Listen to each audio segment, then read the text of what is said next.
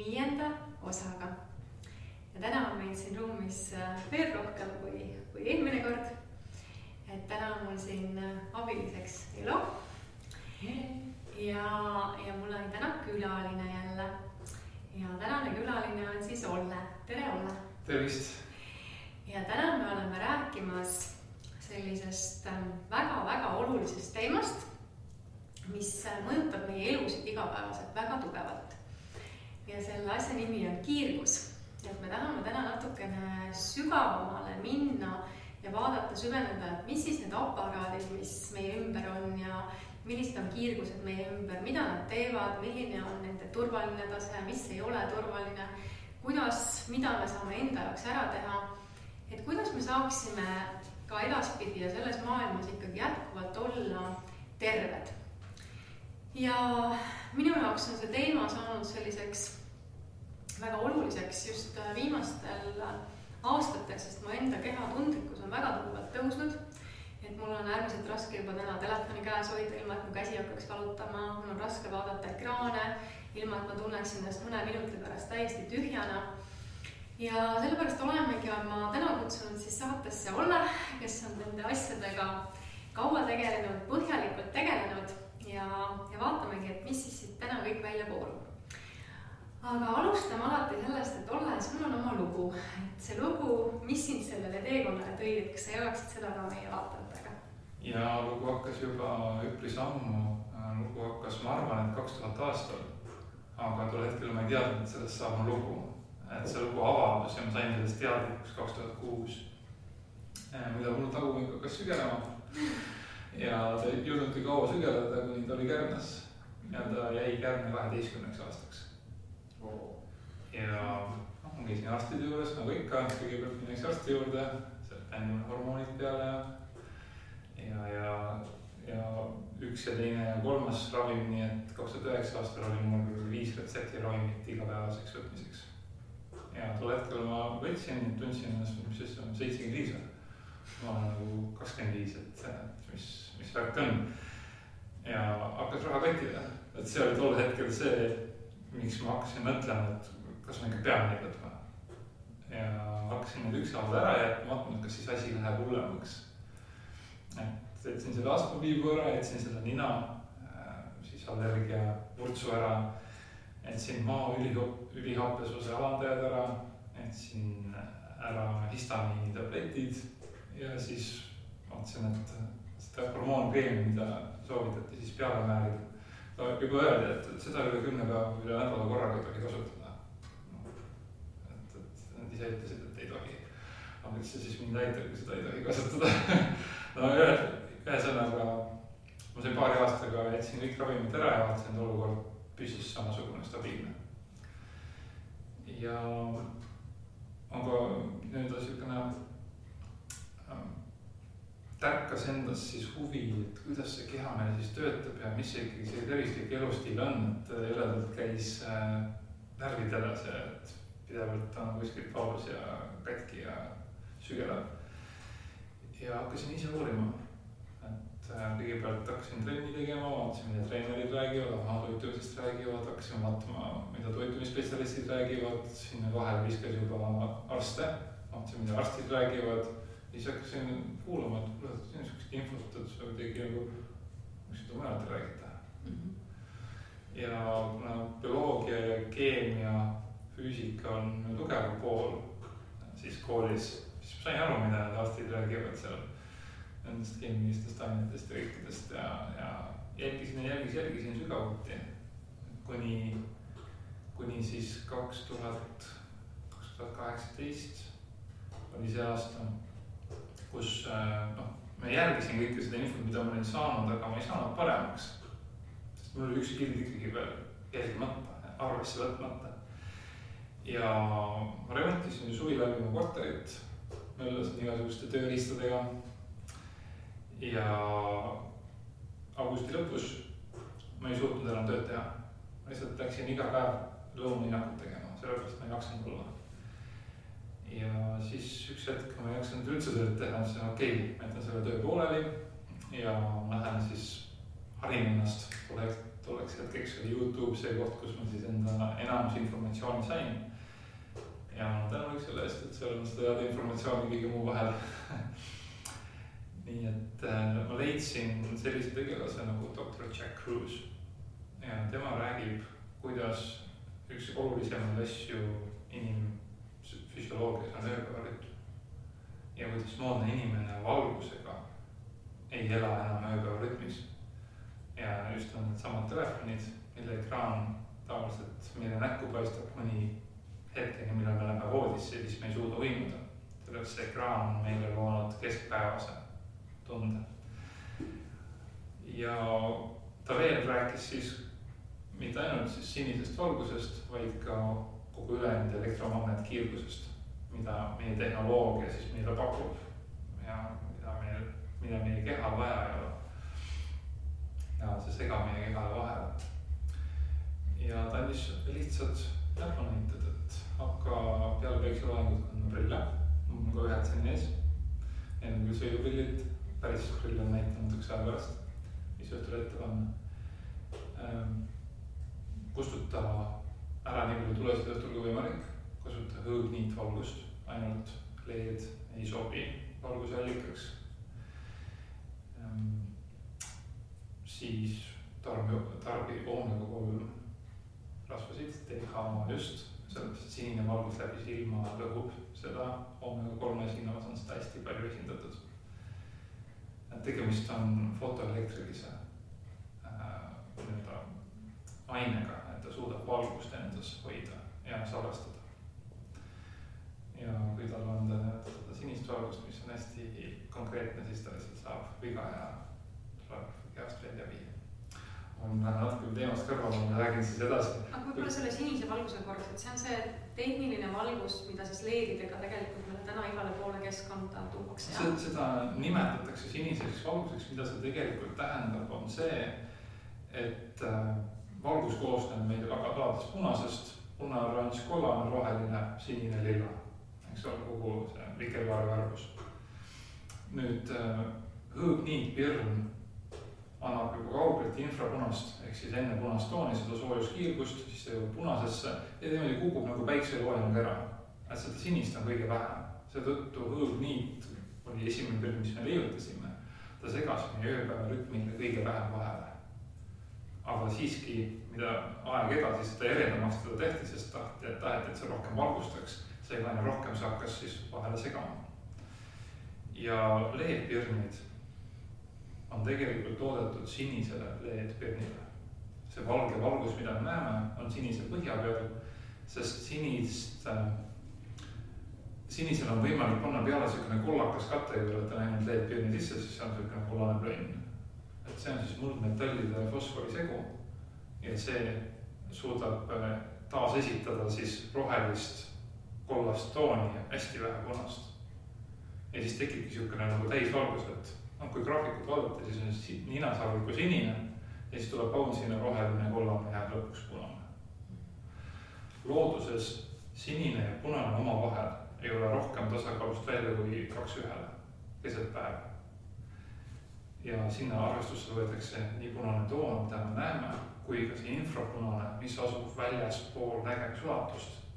LED-pirni sisse infrapunast ei ole disainitud. Sellepärast, et see võtab energiat, see ei anna valgust, järelikult ei ole vaja. Looduses ei esine sellist valgust. Ja selles ongi see häda, et meie keha on arenenud sellise valguskiirguse toel, mis on alati olemas olnud. See on siis päikesevalgus, lõkkevalgus, kuutähed. Rohkem valgushelikuid meil pole olnud ja need on kõik meie organismiga kooskõlas. Nüüd, kui võtame selle infrapunase ära, siis sinine valgustoon on see, mis sunnib kasvama ja tööle. Ta on nagu gaasipedaal. Punane valgus on see, mis määrib liikuvaid osasid. Need kaks peavad omavahel olema koos, vastasel juhul kaob määre ära ja kulumine tekib. Asjad lähevad katki ja on vaja kiiresti asendada. See ongi see meie enneaegne vananemine, ehk siis sinine kontsentreeritud sinine valgus, mis on LED-pirn, mida külmem see tuule, tekitab enneaegset vananemist. Nüüd ühesõnaga see, kuidas meile reklaamitakse kogu aeg neid seda LED-valgustust, et ta on hea ja vastupidav ja suudavad pirnid ja kõik, et tegelikult meie tervisele on see täiesti vastupidise mõjuga. Ja nagu palju on üldse poes selles hõuglampe proovitakse ikka letitud üldse ära saada. Seda ei siiski on veel. Et kui minna Tallinnas S-pakki, siis seal on kõige parem valik, saab ikka kätte oma pirnid. Ja teistes poodides on ka, aga kaalutus näiteks vist ei olegi ühtegi, vähemalt vahepeal ei olnud ühtegi. Et esimene samm tegelikult, kui me räägime, mis inimene saaks, kuidas ta ennast saaks aidata, mida kodus teha, et tunda ennast paremini, tervis oleks parem, et vananemine oleks aeglasem, on vahetada siis ära pirnid. Ambipirnid tuleb vana old school hõõgniit pirni vastu või halogeen pirni vastu, need kaks on okeid. Ja halogeen on ka, selge, hästi, lähme siis sinu looga edasi.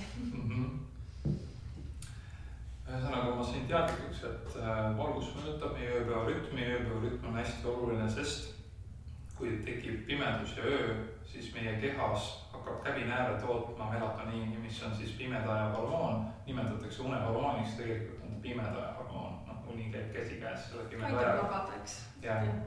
Aga ta ei ole ainult siis see, mis meid nüüd kussutab unne. Melatoniin on 5 korda kangem antioksüdant kui C-vitamiin ja meie keha ise toodab seda, kui me selle valgusega laseme. Kui me öö jooksul ei ole piisavat taset melatoniini, siis jääb neil puhastustöö, remonditöö, mis on igal öösel ette nähtud, tegemata või poolikuks. Ja see ongi siis see osa, miks on hommikul raske tõusta. Keha siis ei puhka välja, jah? Ei puhka välja, jah. Ehk siis on sarnane, kui on ehitusobjekt, seal mehed teevad päeval tööd ja öösel on koristusbrigaad. Ja hommikul tulevad mehed tööle, kus ma see vahtilabidas nüüd on, ma ei leia seal jamalt üles, eks ole. Et see brigaad ei tulemata, et kui produktiivne on järgmise päeva töö. Ei ole, sest nad otsivad oma tööriistu taga, sest see maha kraavitud jama on ära katnud nende tööriistad. Et sama efekt tekib nii organismis, kui meie melatoniin ei ole saanud olla nii kõrge tasemel, kui ta on ette nähtud. Et tegelikult siis lõppkokkuvõttes see kogu aeg paneb meile juurde seda väsimust kerib tegelikult peale ja meie ühiskonnas on ju see krooniline väsimus on tegelikult väga aktuaalne, väga suur teema. Et ma ise väga tugevalt kogesin seda, et ma ärkasin hommikul üles, ma andsin endale ekstra unetunde, ma ei puhanud välja. Sellepärast, et minu ööpäevarütm, kehasisene ööpäevarütm oli juba segamini, et need hormoonid ei käinud nii nagu peab. Ja mitte ainult õhtune osa, melatoniin tegelikult saab alguse hommikul. Et kui me hommikul läheme õue, me saame esimese päikese, just siis, kui esimesed UV kiirguse osad hakkavad päikesest tulema välja, siis meil praegu tuleb päike nii hilja üles, et pigem seal 10-11 ajal on siis see aeg. Siis see esimene UV kiirgus, mis langeb silma, toodab või rikastab riboflaviin, see on siis aromaatne aminohape ja läbi silma rikastatakse seda energiaga. Ja õhtul on ta siis niisugune särtsu täis, kerge reageerima ja temast tehakse melatoniin käbinääres. Et tegelikult õhtune uni on meie silmas ette valmistatud hommikul esimese päikesega. Aga siis ei tohiks vist ka kanda päiksepõlve ega katta oma silmi hommikul, et kui ma lähen välja, sõidan autoga, lähen randa. See ei ole see tõusev päike, vaid see on siis peale tõusev päikes, kui ta on juba kõrgemal. Aga tõsi on, kui me paneme ette prillid, siis prilliklaasidel on disainitud UV 100% siis läbipaistmatus. Ja see loob olukorra, kus meie uni õhtul on kehva. Kui meil on kogu päiksekad ees või tavaprillid ees, et seetõttu õuest tasubki käia niimoodi või niimoodi. Ja tavaprill ka, kui tal on see UV, kui on tavaprill ja kaitseklaasile, et siis ta samamoodi tegelikult. No see klaas iseenesest juba pärsib.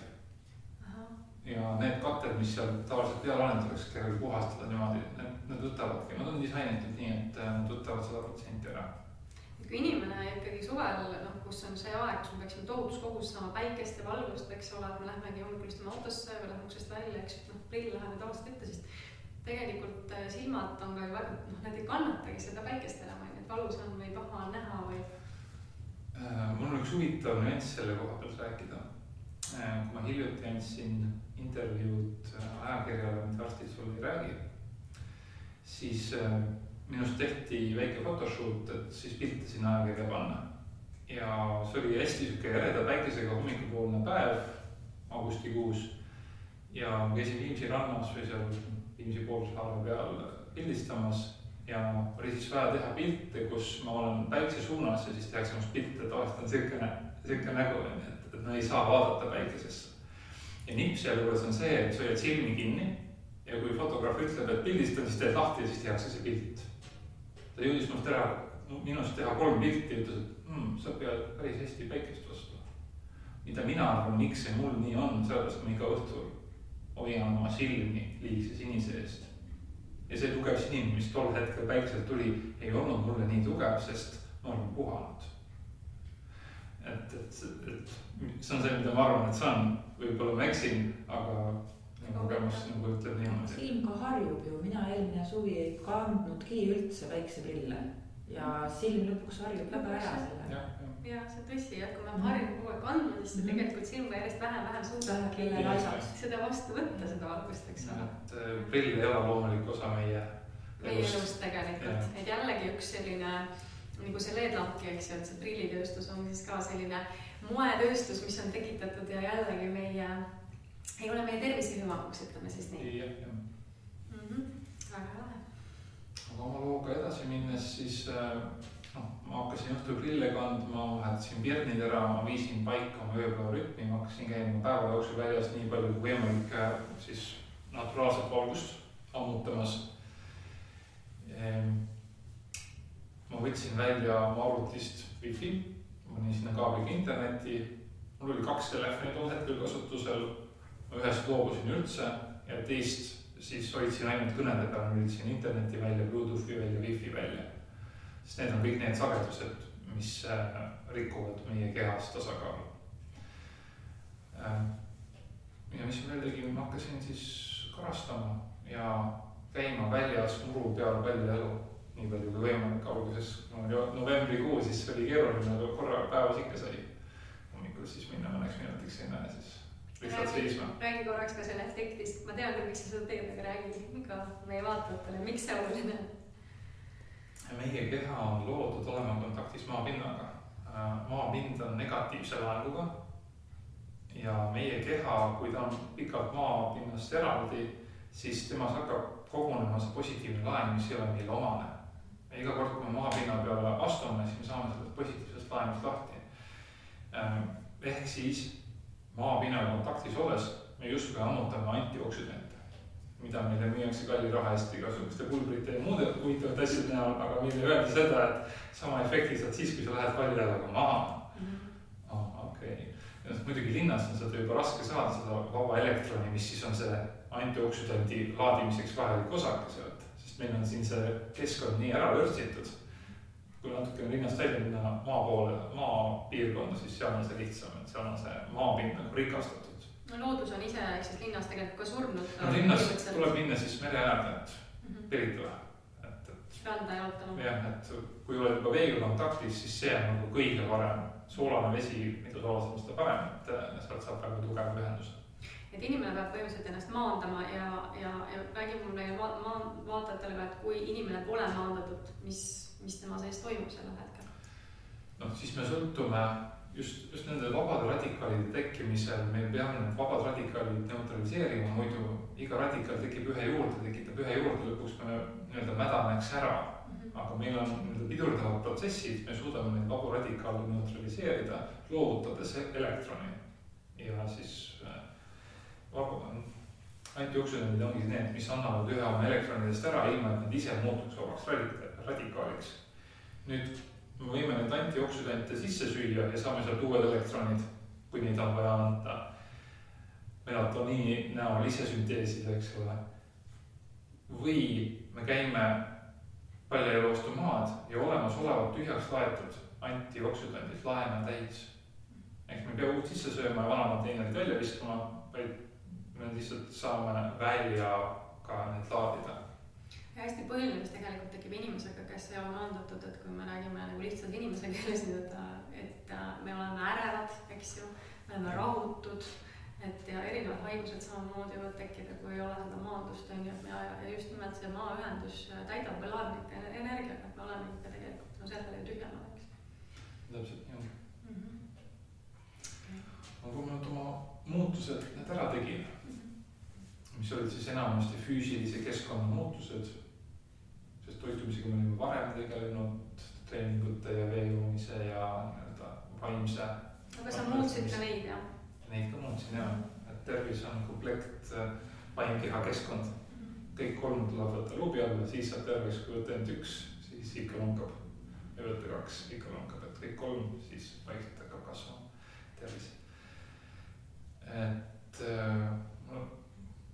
üks asi veel, ma läksin linnast ära, ma turismitalus tuttava juures ööbisin 3 nädalat. Et ma sain iga öö olla siis kiirgusvabas keskkonnas, sest ma sain teadlikkus, kui tugev minu elukeskkond, kui tugevalt kiirgab, siis kui ma enda asjad kinni panen, sest ma rentisin noitjad.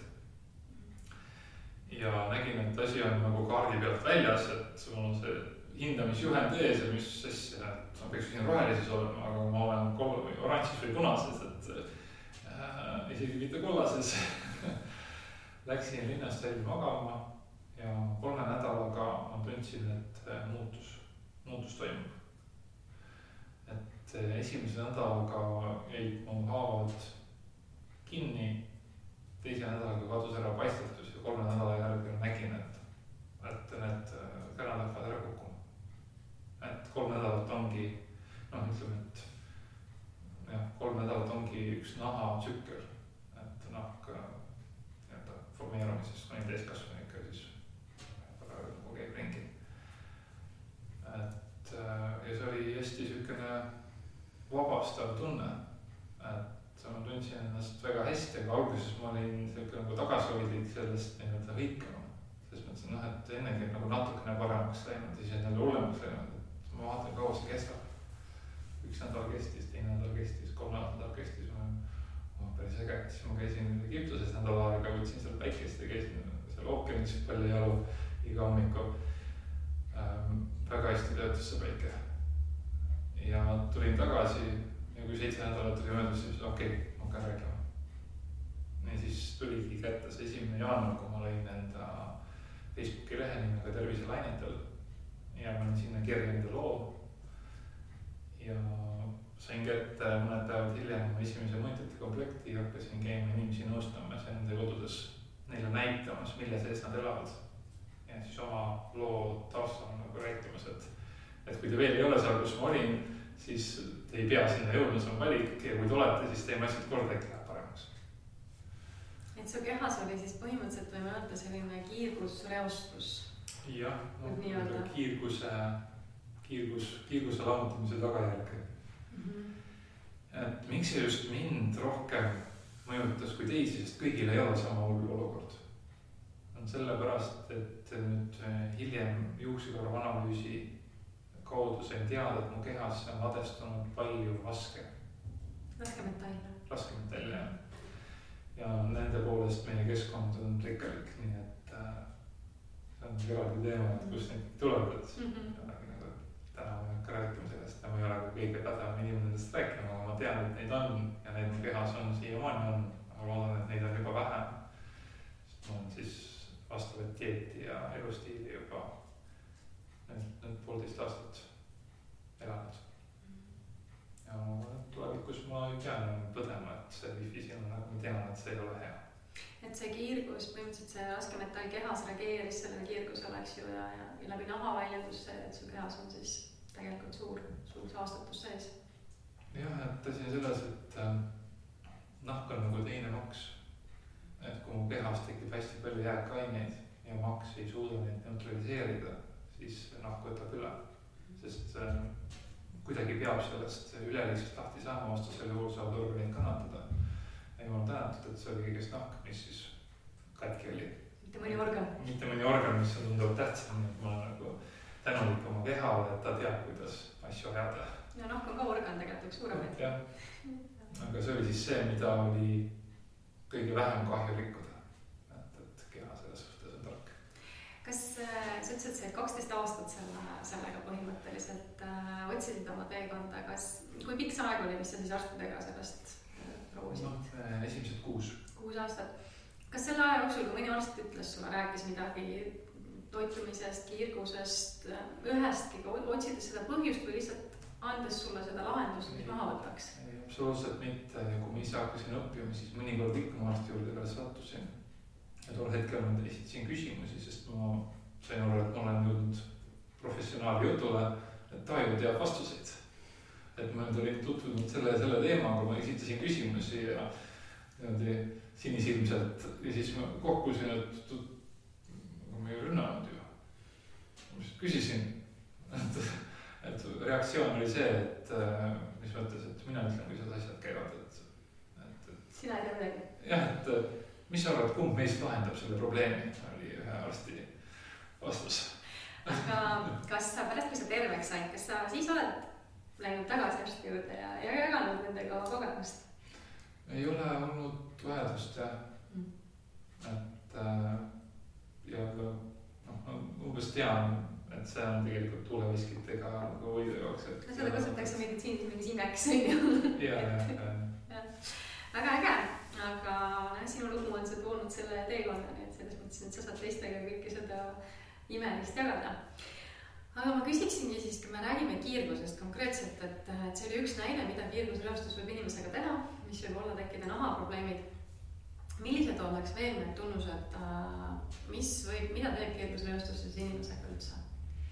No, kiirgusreostus esiteks me võime kiirgusvormid nagu endale ette manama.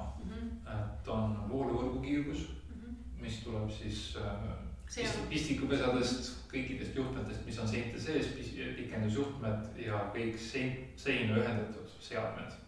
Et kõik nad, kui nad ei ole maandatud, varjastatud, siis nad kiirgavad. Ja oleneb, kui lähedal sinna olla, siis nii suur on mõju. Teine on andmeside. Ja see on siis Wi-Fi, Bluetooth, GSM, siis mobiiliandmeside, ka raadio ja telekas. Kui me paneme selle mõõti ehk raadio tööle ja sealt tuleb Sky Plus või mõni teine raadiojaam, mis kõlab ilusasti, siis see ei tähenda, et see kiirgus, mis toob selle info sinna, on sama elus. Et see on ikkagi see, mis meid lammutab. Ja sealt edasi on siis valgusreostus. Et valgus nii siis oma siis täieliku spektri tõttu, kus on sinist liiga palju ja punast liiga vähe, kui ka see, et ta väreleb. Me teame näiteks toorulambid, mis on tihti kontorites, kus päev otsa all ollakse, need on väga tugeva värelusega. No, mida moodsame, seda vähem, aga ikkagi. Ja mitte ainult need, ka LED-pirnid. Ja telefoni ekraanid, kõik värelevad. Monitorid värelevad, aga monitore on siis võimalik seda värelust vähendada, kui panna brightness ehk siis heledus 100% peale. On monitore, mis 99% pealt hakkavad värelema, on monitorid, mis 85% allapoole hakkavad värelema, aga tavaliselt, kui nad 100 on, siis on see kõige parem valik. Kas see peaks olema kõikidel ka meie nutiseadmetel? Nutiseadmetega on teistmoodi. Et see võib olla hästi sõltub seadmest. Et mõnikord on ta parem, mõnikord ta ei ole vahet. Aga nutiseadmetel, me rääkisime kiirgusvormidest, siis oli vooluvõrk, andmeside ja valgus. Aga selle küsimuse juurde tagasi, et aga õhtul tahaks just ju panna ekraani valguse maha nii palju kui võimalik. Ja siis see tähendab, see värelus on tugevam. See värelus on tugevam. Just kui nagu silmadele on kergem taluda seda, aga tegelikult on siis efekt on vastupidine. Ja asi on selles, kuidas seda elektri või energiasäästlikult siis maha tõmmatakse. Kujutame ette, et meil on 1 sekund valgust ja see on näiteks meil on vaja 50% sellest valgusest maha. Siis me teeme hästi sagedasti sisse-välja lülitusi. Aga me teeme nii sagedasti, me teeme seal näiteks 10 000 sisse-välja lülitust. Aga see on nii ühtlane, et sa ei näe, et ta lülitub sisse-välja, aga see käib niimoodi sulle 10 000 korda silma. Ja valgus on poole timim siis, ehk siis poole vähem annab valgust välja.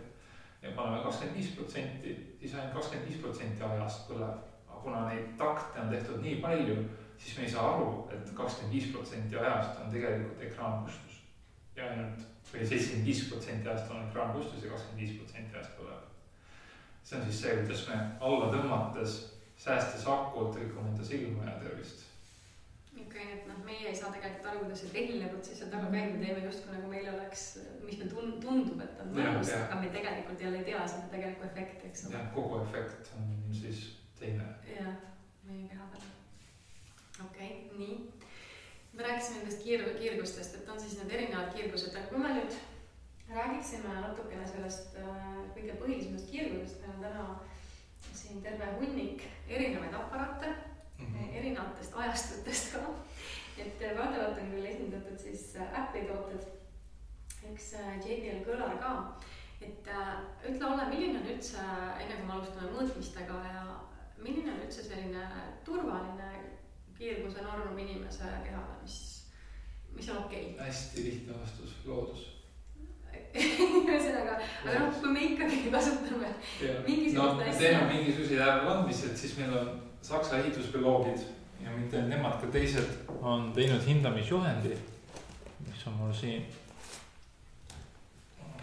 siis visiitkaart, siin on hindamisjuhend teisel pool. Ja kõrgsagedusest andmeside, seda mõõdetakse ühikus mikrovatti ruutmeetri kohta. Ehk siis võimsus jagatud ruutmeetriga. Ja vatt on siin juures väga tugev kiirgus, 1 vatt. Meie riiklik piirmäär on 10 vatti. 10 vatti. Wi-Fi puhul, jah.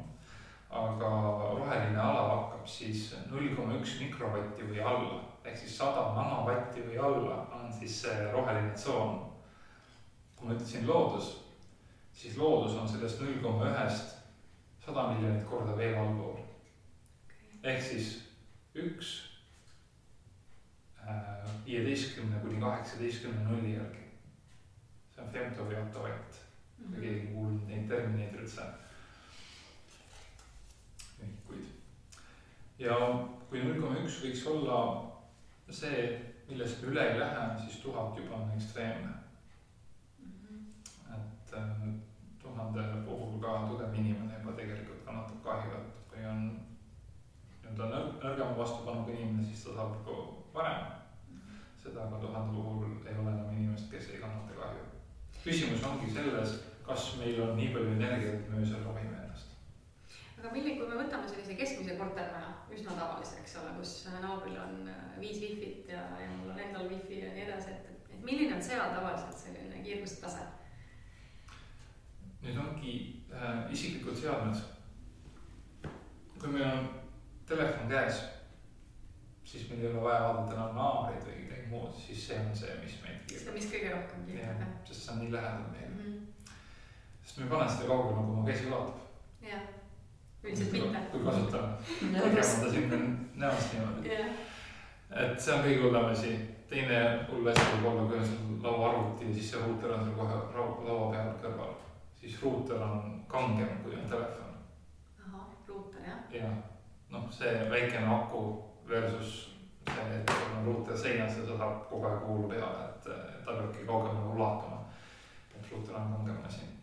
Küll aga kui on laptop, siis see ruuter on sul põhimõtteliselt süles. See on sama kange kui ruuter. Siis see on natukene lähem. Aga laptop jälle sa ei pane teda siia, aga sa paned ta sülle. Tavalist inimesed istuvad süles. Siin pinna peal see kiirgus 1000 kordades kõrgem kui nii kaugelt. Et see on esimesed 5 millimeetrit kasvab see eksponentsiaalselt. Aga kui sul on need seadmed, sul on kodus veel näiteks täna uued nutimajad on ju, ja sul on terve hunnik igasuguseid asju, mis seal kõik. Ma olen näinud täiesti uut maja, kus ma võtsin oma mõõted välja, see ei olegi kiirgus. Kortermaja? Kortermaja. Oho, kus ja, see on? Ja Sepa tänavali vist. Nii. Seal Põhja-Tallinnas. Yeah. Mere ääres kohe. mõtlesin, et saab küll teha. Tal oli hästi, ta oli merevaade, eks ole, naabrid. Seal antennid olid teisel pool maja, aga suur tuba oli selline, et siin on linna miinimum nii-öelda, mis on võimalik. Aga kui me räägime siin 0,1, siis linnas alla 5 väga ei lähe. Alla 5 ei lähe. Jah, et siis ta jääb siia ikkagi kollasesse aastaga, siis on siis kerge. Aga linnas maksimaalne, mida ma olen võtnud, on 530 000. 530 000? Jah. See on nagu istuks mikrolaineahjus või? Jah. Mis koht see oli? See oli laulupidu. Vot, mina olen mõelnud. Jah, seal on mitu telefoni, seal on ühes punktis. Meeletult. Ja asi ei olnud, et telefon selle kiirguse oleks andnud. Seda andis see sama saadjate park seal raadiotorni katusel. Kõik need telefonid tuleb ära toita. Ma läksin sinna järgmine päev või paar päeva hiljem, kui ei olnud enam laulupidu. See kiirgus oli poole madalam. No kui inimene läheb nüüd sellisele üritusele, mina just sellepärast nüüd üritused enam käin, olen järgmised 3 päeva surnud, muidu reaalselt. Mul on nii paha olla ja ma olen täiesti läbi. Mis, kui inimene ongi sellises kohas nagu mingi päeva või 2, mida see tähendab keha jaoks? See tähendabki palju taastamist. Ootad reostust. Jah, et kui inimene on tugev, siis ta taastab ennast kiiremini. Kui inimene on nõrk, siis ta taastab aeglasemini ja seetõttu me oleme erineva selle talvustasemega, aga mõjutab ta meid kõiki. Ja kas sealt tekib ka jääbkahju? Et ma ju taastun ära küll, aga kas mul tekib jääbkahju sellest? Ma ei ütleks, et oleks sellist asja nagu jääbkahju üldse. Et kõik taastub? Jah, et kui me suudame minna ikkagi sellise elustiili peale, kus meil on 100% võimalik pühendada enda aeg enese arengu ja tervise arengule, siis me võime uue käe endale kasvatada. Ja. Et seetõttu ma ei ütleks, et jäädavat kahju on, aga tavaliselt inimesel on vaevu aega magada, seega ta saavad seal jäädavat kahju. Ma mõtlengi, et kui ta läheb sinna, tema igapäevane elu on samamoodi, et ta õhtul selle telefoni istub seal läpakas süles ja läheb tööle, kus terve maja kiirgab, ta ju kogu aeg ongi ja siis ta läheb ühe korra saab nii suure koguse, eks ju, järsku sellise. Mitmed inimesed, kes käisid Vabaduse väljakul, siis kui oli maskide protest, kurtsid järgmine päev peavalu. Ja ma olin eelnev päev seal käinud mõõtmas, seal kõikus 20-100 000 vahel see väli. 20-100 000. Ja seal 2 tundi seal 100 000 käes, 50-100 000 käes istuda, siis seal saabki selle tulemuse. Et mul oli järgmine päev küll pommelli tunne. Ja turvaline 0,1 ja siis me räägime 100 000. Ja see on asi, eks ole, mida me ei näe, et kui keegi paneb sulle mingi asja sinna, mida sa näed ja mida sa saad aru, eks, kui sul on, ma ei tea, vuntse, sa tead, et on ohtlik, on ju, võib ammustada. Sellepärast mina käingi nüüd ringi nii, et mul on siukene väikene mõõtja taskus. Ja tol hetkel ma võtsin ka selle välja ja siis ta viskas ilusti need märgid punaseks, ma mõtlen, kas ta on ilusti ja õige näitaja peal. Siin on meil praegu 3, 4, 2 tuld, mis läks 2 peale ja siin läheb rohkem. Selja taga on wifi-ruuter. Keha on suurem kui 12,5 sentimeetrit, seega wifi ei saa keerata siia minu taha, sest wifi laine pikkus on 12,5 sentimeetrit. Et sellepärast mind ei läbi. See läheb sinusse otse siis. Antenn. Et selline on äärmiselt kasulik abivahend. Ma neid Austraaliast tellin minu kaudu saab neid osta tellida.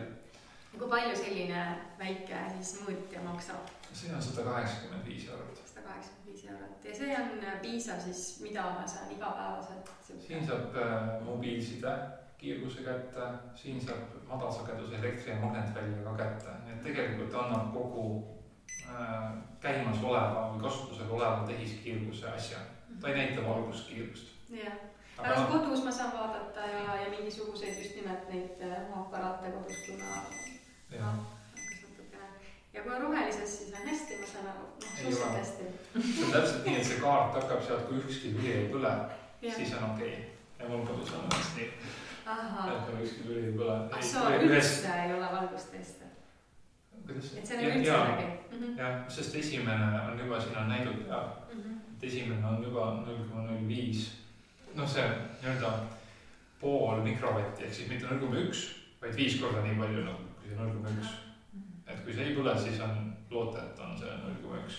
Okei, nüüd selle võib põhimõtteliselt inimene sinu käest tellida oma osta ja ta saab mingisuguseid elementaarseid lihtsamaid asju. Ja seda saab ka panna 6 minutiks lindistama, et saada väga head ülevaadet olukorrast, sest kui ta näitab sulle mingisugust korraks viskab niimoodi, raske on aru saada, mis seal siis tegelikult on. Ja selle 6 minuti jooksul ta näitab keskmise, maksimumi ja selle mitu lööki see kiirgus andis. Sest mobiili kiirgus ei ole nagu raadiolaine, ehk mis on ühtlane lainetus. Tal on pausid vahel, ta nagu morsekood, aga need on 1 miljon korda sekundis, eks ole. Mega või giga on juba miljonit, või isegi miljard, mega on miljard. Et miljard lööki on võimalik sekundis anda sellega. Okay. Ja siis ta loeb kokku, et kui palju neid lööke sekundis on, siis ta annab selle väärtuse ka. Et tegelikult hästi võimekas aparaat ja läbinud siis kalibreerimise, nii et kõik need mõtted, mis siis minu kodu tulevad, nad alguses näitavad ühtemoodi. Et seda selliste väikeste ja käepäraste mõõtide tootjad tavaliselt ei paku. Et on nagu selline klass omaette. See on väga mõnus väike selline just, et ei võtta palju ruumi ja selline hea ka kaasas kanda, et kui sa lähed kuskile siis saad, kas ma olen tänapäeval just mõelnud, et meie autod on läinud nagu nii moodsaks ja on täis igasugust tehnikat ja kraami, et on sellised nutiautod on. Ja need on vist tegelikult ka tohutu kõrge kiirguse tasemega on nii. Jah, kahjuks on, mida uuem autosid hullemaks läheb. Seda hullemaks ja kas selle aparaadiga saab ka näiteks auto kiirgust mõõta? Ja, autos saab mõõta siis andmeside, sest meil on need Bluetooth hands-free'ga muusikakonsoolid nüüd autodes. Ja see siis kiirgub, kui see ei ole välja lülitatud, tihti nad lülitavad ennast uuesti sisse, kui välja lülitatud, nii et seal võib vaatama. Aga sellega saab kätte kohe kõik mõõta autos. Ja teine asi on magnetvälja, mis autos tekib, sellepärast, et auto kellel on üks poolus ja siis jooksevad juhtmed, mis on teine poolus. Kui meil siin kaablis jooksevad need juhtmed kõrvuti, siis nad üksteise magnetvälja söövad ära, sest nad on nagu vastassuunalised, need magnetväljad ja nad neutraliseerivad ära autos, seda ei juhtu. Et sest me peaks ju teise sama palju kaableid veel vedama, siis me saaks nagu selle magnetvälja alla, see mida rohkem on igasugust elektroonikat autos, seda rohkem on kiirgust. Siis autos tekib ka siuke väike mikrolaine siis juba, siis väike ruum ja metalli ja kõike ja et me põhimõtteliselt praeme ennast ka siis seal selles uutes muudsetes. Kui autos sees kiirgust ei ole, siis pannes mõõti sinna jalud sisse põrandada, siis seal on kõige valks, sest seal on kõige rohkem plekki ümber. Hakendi juures tuleb siis. Aga on ka mingeid vidinaid, mida ma saan autosse panna selleks, et ta ei oleks selline mikrolaine? Kui me räägime andmesidest, siis mul endal on projekt pooleli, ma ei ole saanud sellega lõpuni, et ma panengi kaabel interneti autosse, et mul on antenn katusel ja mul on autos siis telefon kaabli otsas ja las mängib seda YouTube'i ja ma kuulen sõidu ajal. Aga mul on väljaspool, sest katus on ju niisugune suur plekk taldrik, sealt ei tule sisse sealt antennist, põrkab kõik eemale. Nii et võimalik on, kui kasutada väliantenni. Samamoodi kodus tuleb kasutada, kui on ruuter, mis püüab üle õhu interneti, tuleb kasutada väliantenni, mitte toast kiirgab. Nagu see ruuter siin, mida me kohe mõõdame ja välja lülitame. Aga kui tuleb kaabliga? No siis on ruuteris on wifi välja lülitatud ja kaabel iseenesest ei kiirga. Ei, ma mõtlen, et kui üle õhunet või on see net, mis tuleb ruuterisse läbi kaabli, see on siis nagu tervislikum. Kaabel iseenesest ei kiirga selliseid numbreid, nagu on läbi õhu. Kui me lähme juba 0,-desse, siis tegelikult me näeme, et ka kaablil on omad kiirgused. Aga sealt juba on distantsiga võimalik see neutraalis saada. Aga ta on ikkagi palju parem selles mõttes. Okei, aga vaatame siis, ma vaatasin seda väikest aparaati, siis mul aga vaataks siis, sul on olemas ka selline suurem mõõteaparaat. Jaa. Nii. Et see mõõdab on siis 27 MHz ehk ennem FM raadiot hakkab pihta kuni siis 2,7 GHz ehk siis peale viimast, nüüd võeti meil juba tegelikult 5G ka kasutusele ehk siis see 3500 kuni 3800 MHz vahemikus mõned sagedused juba siia peale ei jää, aga nüüd ennem seda 3 kuud tagasi vast, siis kõik mobiilisagedused, mis olid käibel, viimane oli 2600 MHz, siis saab olla püügis kinni. Nii et 5G vajaks juba... Siis on mul see teine, järgmine aparaat. Mingivad mõned, selge hästi. Nüüd on jaganud skaalad ära ja et no siin peal näiteks on mul olemas kogu vahemik, et siit ma saan kõik kätte kuni 8 GHz. Sul on päris palju erinevaid mõõtureid erinevaid. Jah, ma olen 2 aastat sellega tegelenud ja tegelikult ühe mõõturiga ei saa kõiki väljavorme kätte. Nii et erinevad vormid, mis me rääkisime, igale jaoks on oma. Ja isegi kui skaala on sama, siis tuleb välja, et üks mõõtur võtab seal skaala sees ühe asja välja ja teine ei võta. Nii et ma olen siis avastanud, et mul on vaja seda mõõturit ja seda mõõturit ja seda mõõturit. Tegelikult saab ülevaadet kogu pildist. Nii.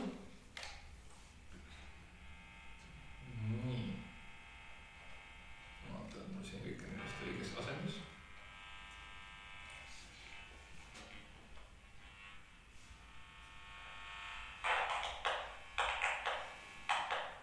Niisugused krõpsud siin käivad.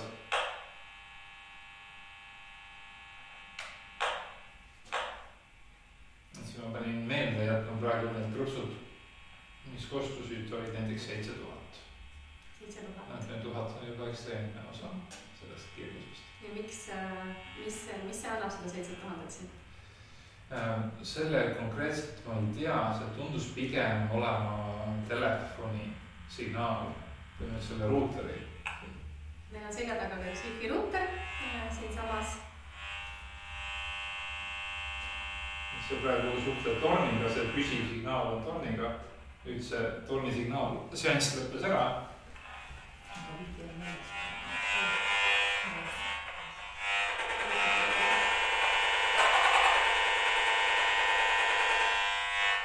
See on siis nii kaugelt on juba 20 000.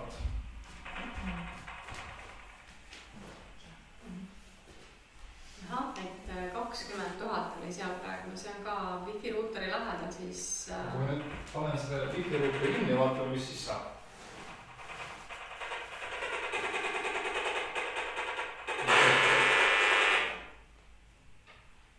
Vaikus sai. Nüüd on ruuter välja lülitatud ja mis numbreid siis meie aparaat nüüd näeb? Me saame siis skaala maha keerata ja saame siis vaadata, mis siia veel järgi jäi. Nüüd tulevad siin teised hääled. Nüüd üks aparaat siin ikkagi vahepeal krõpsub, mis ei ole see, mis õuest tuleb või mujalt ruumidest. Siin sees. Aga nüüd siin niisugune üldine foon on 30 ümber. No see ei ole nagu kõige hullem. Linna mõistes see ei ole kõige hullem. Et linnas saab langeda kuni 5 ja alla sellest võib linnast välja minna. Aga keldesse minnes saab ka sinna alla poole. Ja sa ütlesid ka, et 20 oleks selline tegelikult ajamää mobiil. 20 on magnetväljeskaalal. 20 on aladest latta magnetväljeskaalal ja sellest räägime natukese aja pärast. Aga praegu oleme siis jah, et siin põrandal isegi on ka 20 kanti. Enam-vähem võib rahule jääda, sest ma olen linnas, aga maapiirkonnas on 0,5 või alla. 0,5 või alla. Kus mina elan, jah. No see on ikka väga hästi, ütleme siis. Ja, või isegi 0,05 vabandust. Ta on ikkagi siin rohelises skaalas. Muidugi sinna sisse ei arvesta telesagedust, mida ma ei näe või ei ole leidnud kohta Eestis, kus oleks alla 3. Et just kui ta langeb, teletorni juures on seda kõvasti, või 600 leida või 2000 leida. Aga nii kui ta läheb 3, mis teeb püsima. Üle Eesti vist igas soos ja rahvas see 3 lainet. Aga kui nüüd meie aparaadid on siis selles mõttes sellises, me praegu me kasuta neid, eks ju, nad on telefonid ja iPad, kes on pandud lennurežiimile. Ka minu lindistav telefon on lennurežiimil. Et hetkeseisu siis ma saan aru, praegu nad ei anna midagi välja. No üks nendest annab. Midagi annab sisse. Et võib-olla üks nendest jäi sisse natukene, sest see need samad krõpsud, mis siin käivad, need tulevad lähevad. Jah, minul on Wi-Fi sees.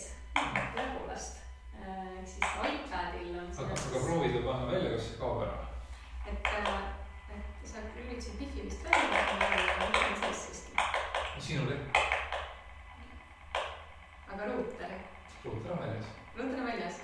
Aga see... Tema püüab siis nii-öelda... Seda wifi-t.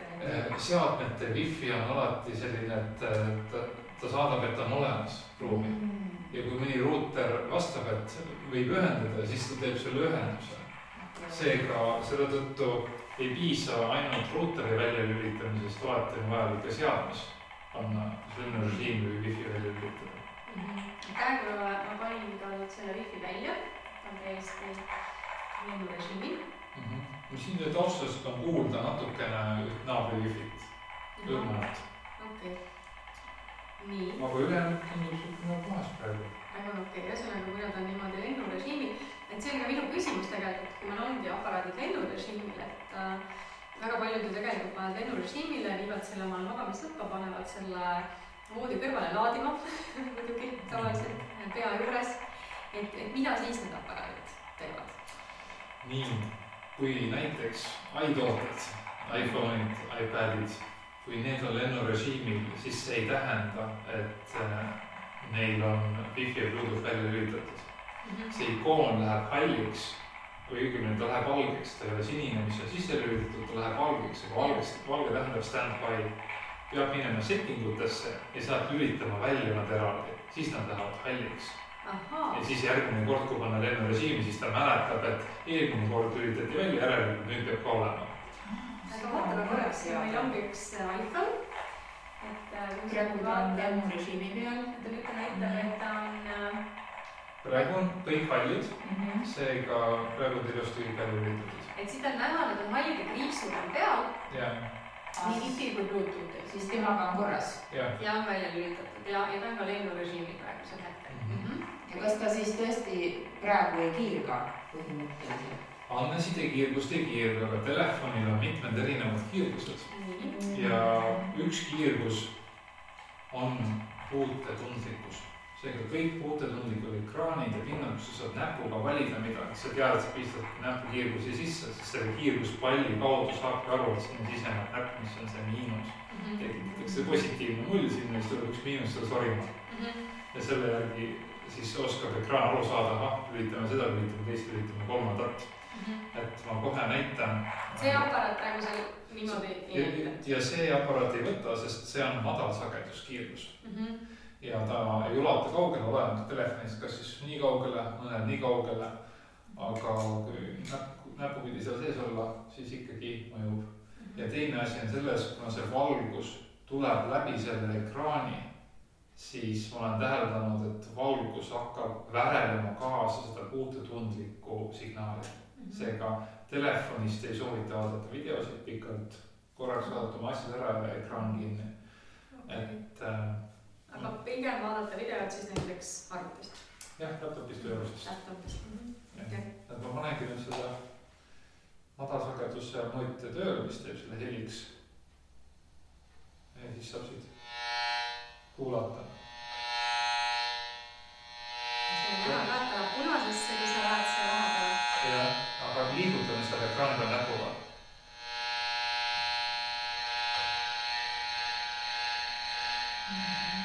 Et siis ta teeb erinevaid hääli. Ja lähebki rohelisest koldaseks sõidab niimoodi. Ja, et kui mul on enda telefoni käimas, ma tean, et seal on hästi tugev see. Nii kui ekraan läks põlema, nii kohe. Ja sinul on Android, jah? Ja kui ma võtan selle antenni nüüd ära siia, panen siia valgusantenni, siis ma kohe saan näidata, kuidas sama heli tuleb mulle aparaati läbi valguse. Ehk siis ma olen selle tundliku peal, ma muidugi ei tea, kuidas need lambid siin vahele segavad, aga vaat kohe.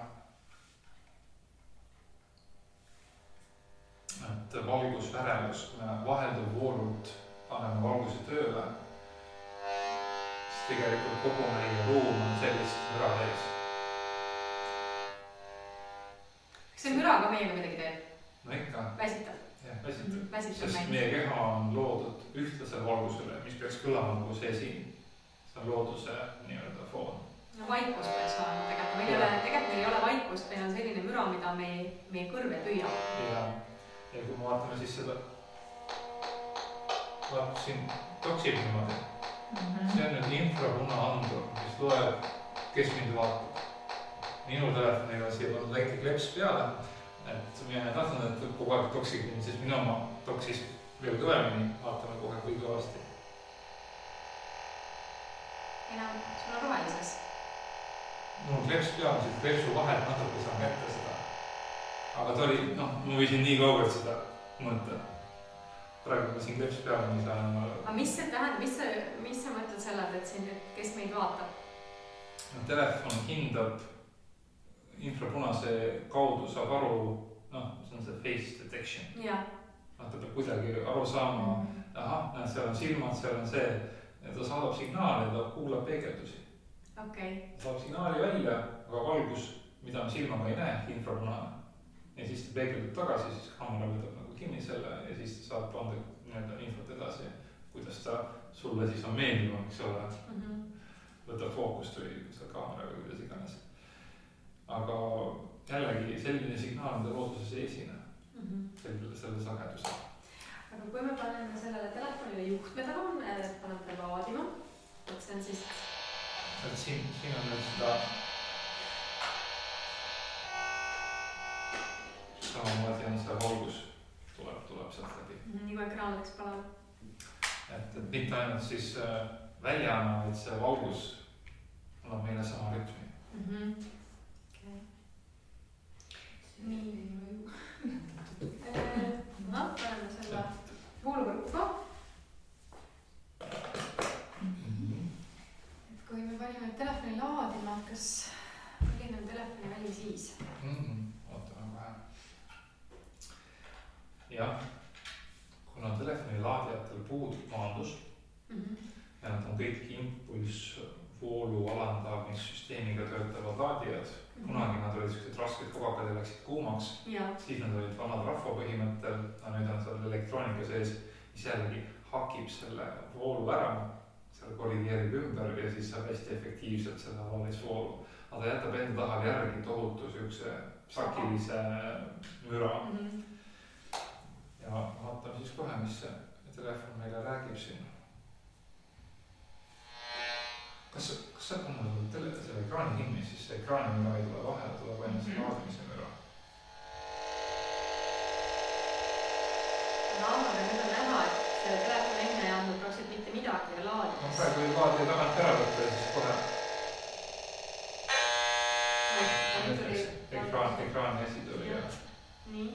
Et muidugi see ekraani ja see on praegu meil siis puutetundlikkuse signaal, mis otsib ka siis, kui ei ole ekraani peal. Minu telefonil ta nii ei tee, et minu telefon on vait, panen käima, siis tuleb ja kaob ära. Aga uuemad telefonid on juba siis ka kustunud ekraaniga, siis puutetundlikkus töötab. Aktiivselt. Paneme veel ära laadima tagasi. Et praegu on ekraanis ja kiirgus ka ekraani kinni. Siit saab siis kätte selle tagant puhtalt laadija kiirguse ja kui võtta siis see laadi tagant ära, siis kuuleb, kuidas see muutub. Mis see numbrites on praegu olla? Ma pean võtma teise aparaadi, sest sellega on hea kuulda ehli, sellega ma ei saa hinnata. Aga mis oleks, et kui me vaatame numbrites, et selge on see, et kui see nüüd magamistoas on minu öökapi peal, minu pea juures, siis tegelikult annab ta mulle öö läbi tohutut müra, nagu ma sellest aru saan, mida ma kõrve ei püüa, mis tähendab seda, et see omakorda väsitab meid. Me saamegi mõtta, et ma annan sulle teise anduri kätte ja kui see telefon sinust nii kaugel on, kui palju tulle annab sisse sinu kehasse. Saamegi selle. Ja siis vaatame, mis on lahendus sellele, sest lahendus nii lihtne. On olemas ja maandatud laadija. See on hea, et on olemas ka lahendusi. Niimoodi. Selle punase võtma.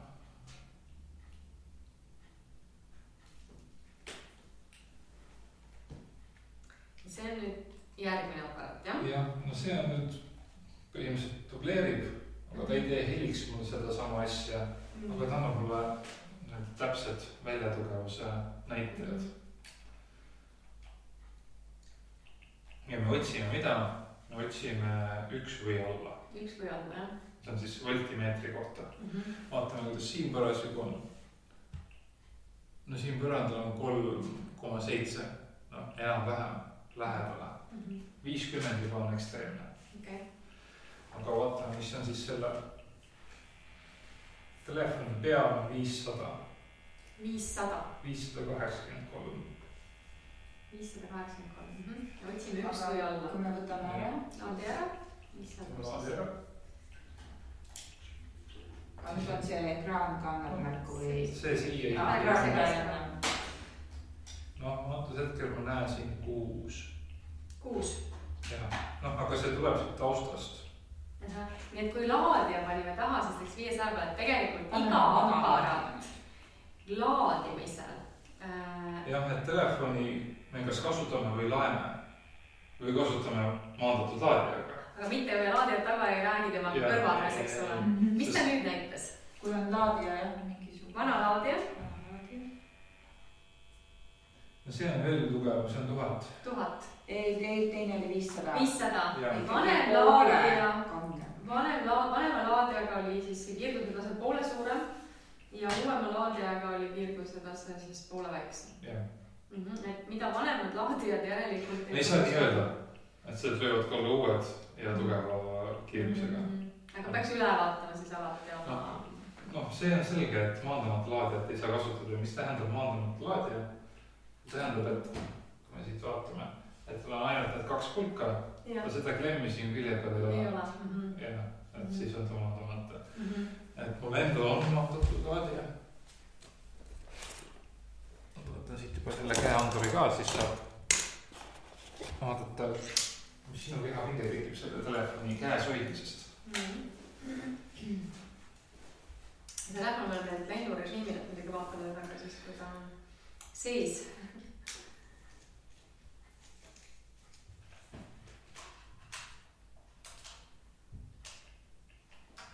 See ei mõjuta. Praegu vaatame ainult seda laadija asja. Et seal juures jälle andmeside kiirgus on teine skaala, et ta ei tule näita. Et see aparaat ei mõõda. Niimoodi. Antus hetkel mina siin istudes saan enda kehasse 0,3 volti, 360 millivolti. Anname selle telefoni uuesti laadima. Õige, see on vajalik. See on vajalik, jah, see kui jääme sinna. Siia külge. Saan sinna kõrval. Et siit kaugelt juba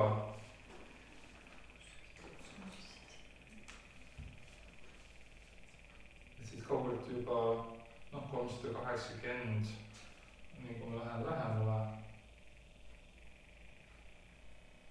siis on 600, 700, 800. Võtan kätte. Ma tegelikult saan praegu 4,5 volti vooluvõrgust. 4,5 volti? Jah.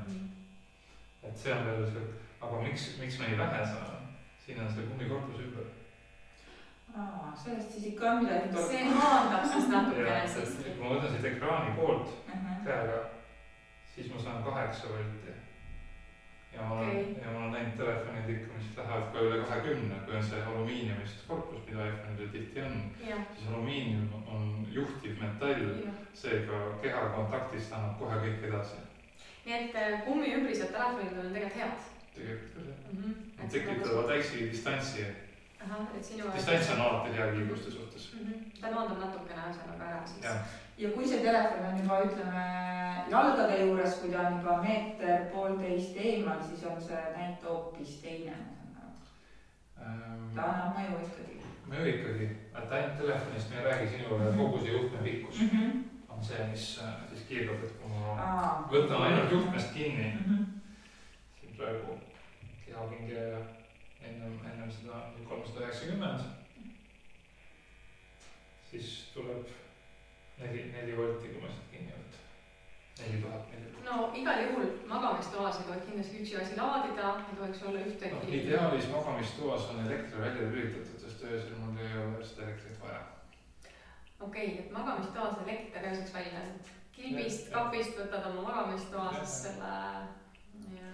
Et ma olen juba üle aasta, 1,5 aastat elanud niimoodi, et iga õhtul läheb magamisaladel, mida mul päris palju, elektri välja. Jah, no sest et teatud kohtas on vaja elektrit nagu külmkapp ja kõik ja selline kohad. Külmvärgi, pumpevärgi, küte. Aga elektrikilbist saab välja lülitada selle.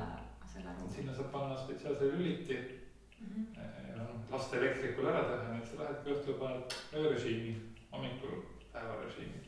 Okay. Ja mina magan praegu nii, et minu kehas on 0,2 millivolti. Ehk siis ma olen rohelises alas, mida siin ruumis, me räägime 10 või alla, meil siin mul oli 390, ma siin lihtsalt istun. See on 10 päris kaugel. Aga vooluvõrgus saavutada seda 10, siis peab olema spetsiaalselt ehitatud varjastatud kaabliga vooluvõrk. See peab olema spetsiaalselt ehitatud, seda on võimalik saavutada, aga ta peab nullist peale olema ehitatud. Okei, et selles mõttes, ja sina elad tegelikult linnast väljas looduses väga madala kiirgusega kohas ka, et sa ei ela nendes tingimustes, mis nii-öelda elab tavainimene, eks ju, ei käi tööl kuskil kontoris ja ei ole keset linna kortermajas. Nii, aga kui me paneksime sellele telefonile näiteks nüüd taaksime ühenduse Bluetooth kõlariga. Jaa, Bluetooth on siis 2,4 või 2,5 gigahertsi, siis Wi-Fi sageduse sarnane. Ja see lugu ka, et miks just kõik asjad on selle Wi-Fi sagedusega nagu sarnased sagedused ja täpselt samamoodi mikrolaine ahi on sama sagedusega. Asi on selles, et need sagedusalad meie ruumis on firmadele maha müüdud. Üks firma võib neid toota ja teised ei või. Et jälle midagi meie ümbert on maha müüdud, millest meie tegelikult, me saame siis seda teenust, eks ole. Ja 2,4 GHz, kuna see oli juba ammu mikrolaine ahjudel kasutusele võetud, siis see oli nii-öelda rahvusvaheliselt vaba sagedus. See ei kuulunud kellegile ja seda võisid kõik kaugelt kasutada. Seega paneme siis Wi-Fi ka selle pealt tööle. Aga see sagedus peiliti välja teadlaste poolt mikrolaine ahju sellepärast, et see kuumutas veemolekuli kõige paremini, kõige efektiivsemalt. Meie oleme ka 70% vesi. Seega täpselt samamoodi mõjub see meie veemolekulile ja lõhub veestruktuuri kehas. No vesi on hästi oluline meie tervise jaoks ja kõik see, et nii, aga kui paneme nüüd mingi muusika väga vaikselt. Kõdin lennurežiimi maha. Jah, pane siis mingisugune... No lennurežiimi sa ei pea maha võtma. Sa saad jätta lennurežiim ja... Aga jätame tegelikult selle lennurežiimi, võtame lennurežiimi maha, vaatame, mis siis saab. See on selline tavaleg. Jah, tavaleg. Pane mingi Spotify vaikselt lugu mängima näiteks ja vaatame, mis siis... Ehk siis praegu me püüame võrgust infot ja edastame selle omakorda kõlarisse. Jah, ruumi, oma ruumi. Ehk siis vaatame kohe.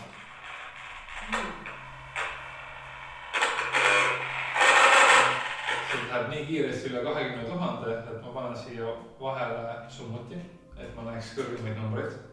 Ja summutiga on siis võimalik mul näha maksimaalselt 2 miljonit ehk siis 2 ruutmeetri kohta. Ja kui minna telefonile lähedale selle antenniga, siis ta läheb ka sealt üle. Minu kodus, kus on hästi madal levi, kui on madal levi, siis on telefon läinud, sest tahab jõuda torni oma signaaliga. Kui on hea levi, siis ta on lahjem, sest hoiab akut kokku.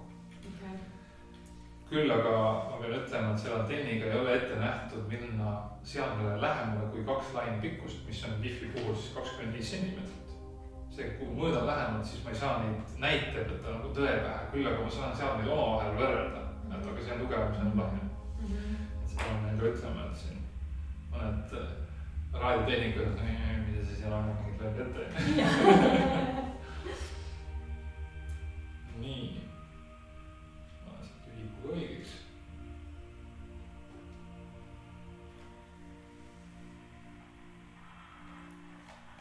Siit on nüüd tundnud väiksemalt kuulda.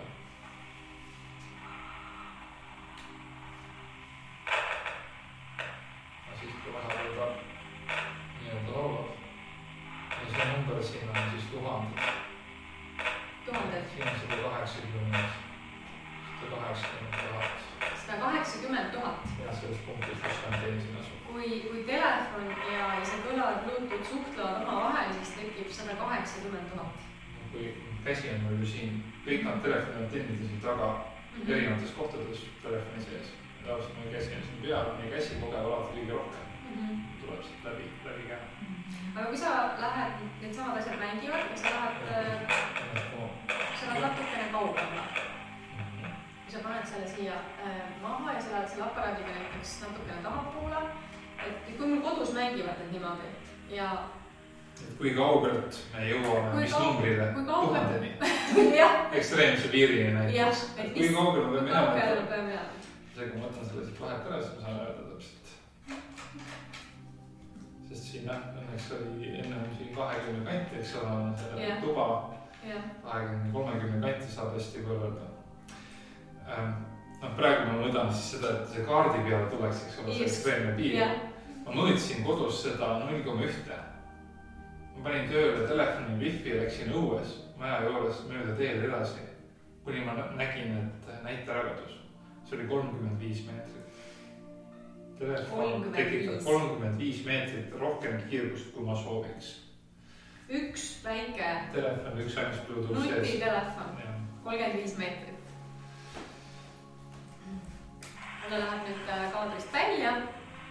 Meie ruum ei ole väga suur, aga praegu on ta meist niimoodi paari meetri kaugusel.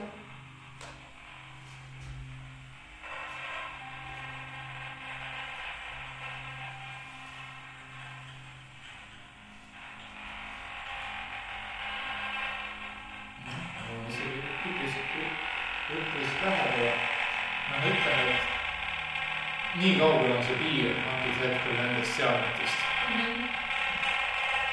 Üleval poolt on... Need nüüd olid kõvemad. Kuna see signaal on selline ebaühtne, siis on raske seda täpselt raadist öelda, et osa signaali puhul. See oli hoopis kõrgem. Selle peab jätma siia natukeseks ajaks niimoodi lindistama. Et vaatame, et palju ta siis kätte sai, näiteks nii kaugelt. See on siis 2 meetrit. Aga ikkagi selles mõttes see, kui ma nüüd istun, see on kuskil kõrval. Rahulik ja mõnus lõõgastav muusika mängib, eks ole. Aga tegelikult on füüsiline stressor kogu aeg käib ja tööd. Ja, et näiteks ma istun laua taga, teen mingit asja, tööd arvutis, töötubule midagi, eks ole, kirjutan midagi, muusika on kõrval, telefonist tuleb. Ja tegelikult olen ma nagu täielikus pommitamise all põhimõtteliselt. Päris lahendused antud, et muusikat ju tahan kuulata. Telefoni ja kõlari vahele tavaline kaabel. Ja siis saab wifi tälja lülitada ja muusik ikka mängib. Samamoodi telefon, et ei peaks püüdma Spotify'd otse tornist. Kui me oleme kodustes tingimustes, siis me saame panna kaabli telefonide järgi. Ja internet tuleb telefoni läbi kaabli. Paljud seda ei tea, et tegelikult ka telefon ja tahvel on täpselt samasugune seade nagu laptop, et sinna saab kaabli järgi panna. Ja, selleks on lisa otsa vaja lihtsalt omale osta. Siin 2 meetri kaugusel tuli nüüd 250 maksimaalselt. 250, jah, 2 meetri kaugusel. Nii, vaatame siis. Väga karmid numbrid, ma pean ütlema, et seda tõde nagu oma silmaga näha on ja üsna selline valgustav ja üsna raputav. Tegelikult ei oskakski arvata, et kui sul on lihtsalt siin telefon ja see kõlab mängib siin, et see muusika, et tundub, et sellest ei ole midagi, eks. Aga tegelikult millise kiirguse fooni see loob meie ruumi on ikkagi päris karm. Et jah, ilusas pakendis kuri olevus. Taparist.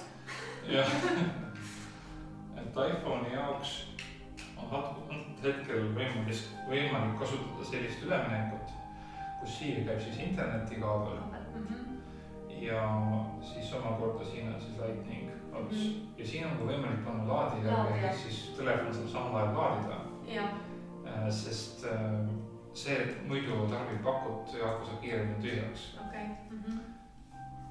Ja siin on USB. Ja siin on veel saab panna paned klaviatuuri järgi või hiire või nagu hulga, kui väga tahad. Aga läbi selle saab siis põhimõtteliselt telefoni, et siin on siis kaabli ots ja siit saate siis panna laadija, kui on vaja, aga saate siis telefoni panna näiteks omale kodus kaabliga, et ta ei pea teil wifi's olema, te ei pea kasutama siis datat ka nii-öelda, et te lülitategi siis telefonil tegelikult mõlemad asjad täiesti välja, samas telefonil on siis andmeside olemas. Nüüd seal on veel üks nüanss, et sellist detaili, mis siin on, see siis vooluvõrgu, internetivõrgu ja USB adapter, need on mul endal ringi tehtud. Et neil ka maandus oleks olemas. Muidu on see nii, et me lükkasime wifi välja, me panime internetikaabli järgi, aga läbi internetikaabli tuleb vooluvõrgu kiirgustelefoni ja ma hoian telefonist kinni. Ehk siis sama asi nagu telefon oli laadimas. Et me peame olema selles mõttes valvel, et me ühte kiirgust teisega ei asendaks, tehes nagu positiivses suunas samme. Ja seetõttu on minul see ringi tehtud, sest nad ei paku, nad miskipärast ei pea vajalikuks seda detaili maandada lõpuni välja. Siin on mul ka teine variant ilma USB pesadeta ja see on siis mul Androidi otsale. No igal juhul on nagu see selge, et isegi siin oli võimalus panna see laadija läks ka ja et kui ma ka panen selle telefoni kaabliga ja laadijaga käes seda telefoni ikkagi hoidma ei peaks sellisel viisil. Käes ei saa telefoni hästi hoida sellepärast, et ükskõik mis muu on tehtud, nii kui ekraan põleb, meil on puutetundlikkus. Just. Ja see ikka kiirgab. Telefon on minimaalselt käes. Minimaalselt käes. Kasutame pigem laptopi oma interneti asjade tegemiseks. Nii, aga vaatame korraks seda telefoni veel niimoodi, et ta oli online, ma tahtsin korraks vaadata, kui ma panen sisse näiteks navigatsiooni äppi, mida me autos väga palju ikkagi tohutus koguses kasutame, et kui sa teeksid veisi lahti näiteks, et mis, kas on veel ole, kas sa tead mõni äpp, mis annab väga suurt kiirgusfooni, kui telefon sees on? No nad suht nagu ühtemoodi. YouTube'i sa mainisid ka tegelikult, kui me vaatame sealt videosid. YouTube'iga on kõige lihtsam, et paned käima, siis iga natukese ajal ta laulab siis lihtne mõõta. Sellepärast ma olen kasutanud YouTube'i. Nii. Ja praegu on sul siis sees. Et siin on selline aeglane toksimine. See on Bluetooth. Ja siis on andmeside signaalid, mis püüab siis internetist kaardi infot ja saadab siis teistpidi jälle vastu. Kui me kasutame navigatsioonisüsteemi, siis meil internetiühendus Google Mapsis vähemalt ei ole vajalik. Kui me otsime selle kaardi välja, lülitame siis mobiilse andmeside välja, siis me saame ilusti kohale sõita. Sest see jupp kaarti on telefoni alla laetud. Ja navigatsioon ise ei kiirga, sest ta kuulab satelliiti. Ta on lihtsalt kõrv. Ise ei kiirga. Aga kui sa paned YouTube'i nüüd mängima, saad mõni rõõmus laulus.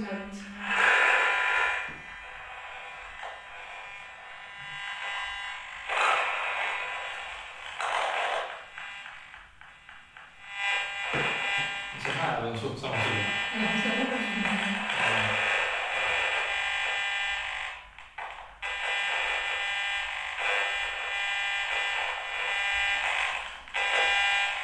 Aga proovime siis panna telefoni laadima selle laadijaga.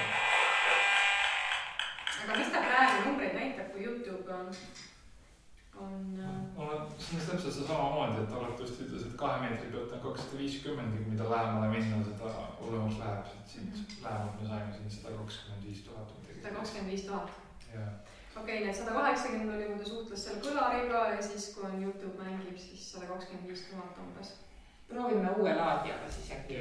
See on ostetud mõni kuu tagasi. Ja teise et see laadi on ka minu poolt siis ringi tehtud, et jälle see maandus töötaks, sest originaalis see ei tööta. Et kõikidel seadmetel ei ole ühendatud USB juhtme varjestusmaandusesse, kuigi see näiteks lauaarvutil on nii ja monitoril on nii, mitte alati, aga tihti. Ja nüüd siis... Praegu mängib YouTube all, kas ma võtan selle...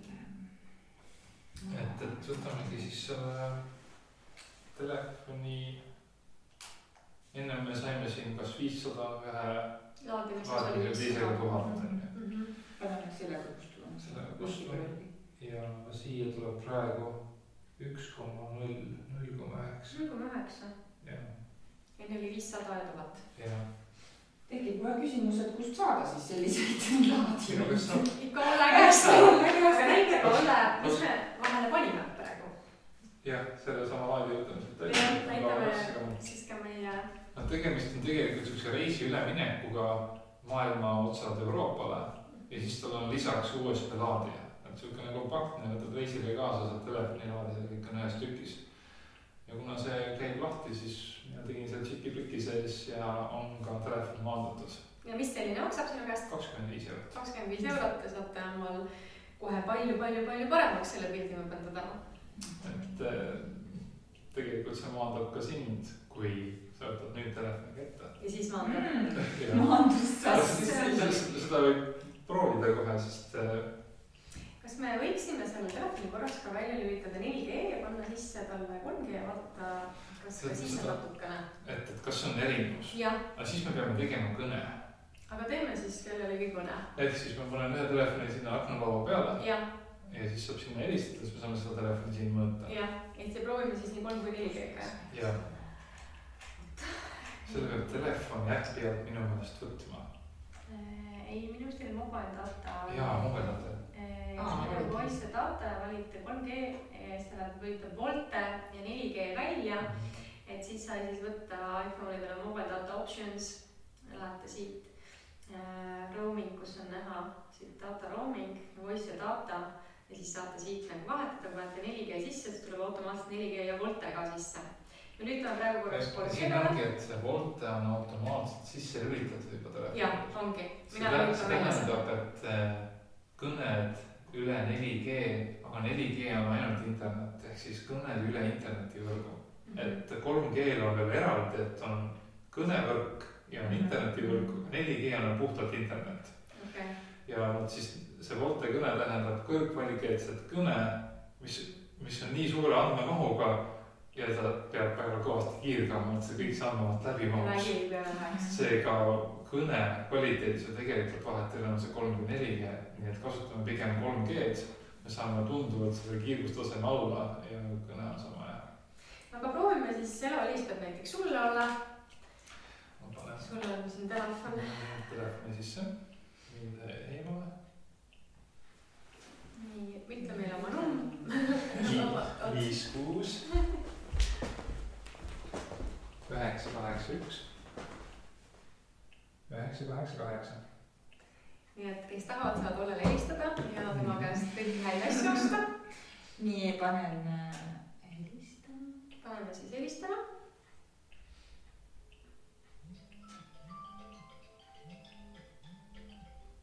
Nii, võtsin kõne vastu. Nüüd on 2 telefoni vahele loodud ühendus, et nad on mõned meetrid teineteisest eemal.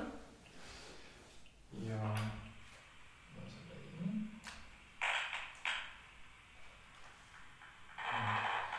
vist on Bluetooth ka praegu selliseks. Võimalik. Võtame need asjad maha. Jah, et võtame ainult... Võtsime Wi-Fi ja Bluetoothi välja. Võtame maha ka selle 4G andmeside. Praegu ongi ainult 3G. Jah, praegu ainult 3G, siis selle internetit samal ajal, siis me saame ainult mõõta selle kõne endas tavatelefoni kasutades, kui me interneti ei kasuta, siis internet on väljas. Vastasel juhul me koormame ennast liigse kiirgusega. Seega kõne ajal me kunagi interneti ei kasuta või kui kasutame, siis ta ei ole vastu nägu, sest me vaatame ekraani samal ajal. Sa tahaksid välja võtta praegu kogu neti, sa mõtled või? Jah, siis altpoolt käis üles. Ahah, võtame selle. Sellega. Ja siis on praegu ainult kõned on sees ja helistab. Ehk siis, et see kõne kõlab siis, aga praegu ikkagi, sest menüüst tuleb Bluetoothi välja võtmisest ainult saab välja lülitist ja stand-by peale.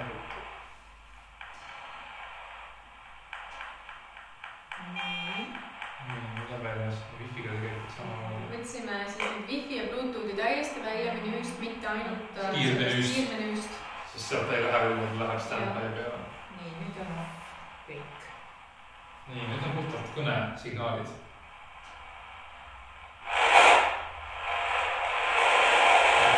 Näeme, et see antenn siin alumises otsas. Seega, kui me siin hoian, siis tegelikult on hästi, et on nagu näost võimalikult eemal. See ei pruugi olla teiste sagedustega samamoodi, sest alati telefon valib sagedust, mis on kõige tugevam ja need antennid, mis neid sagedusi siis vastu võtavad ja saadavad, on eri punktides telefonis. Ja et antud hetkel hästi, et on kõige alumises otsas.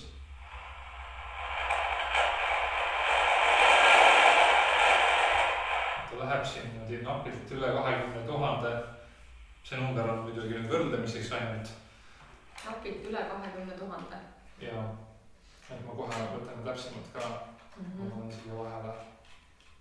Ehk siis see telefoni pinna peal olev kiirgustase.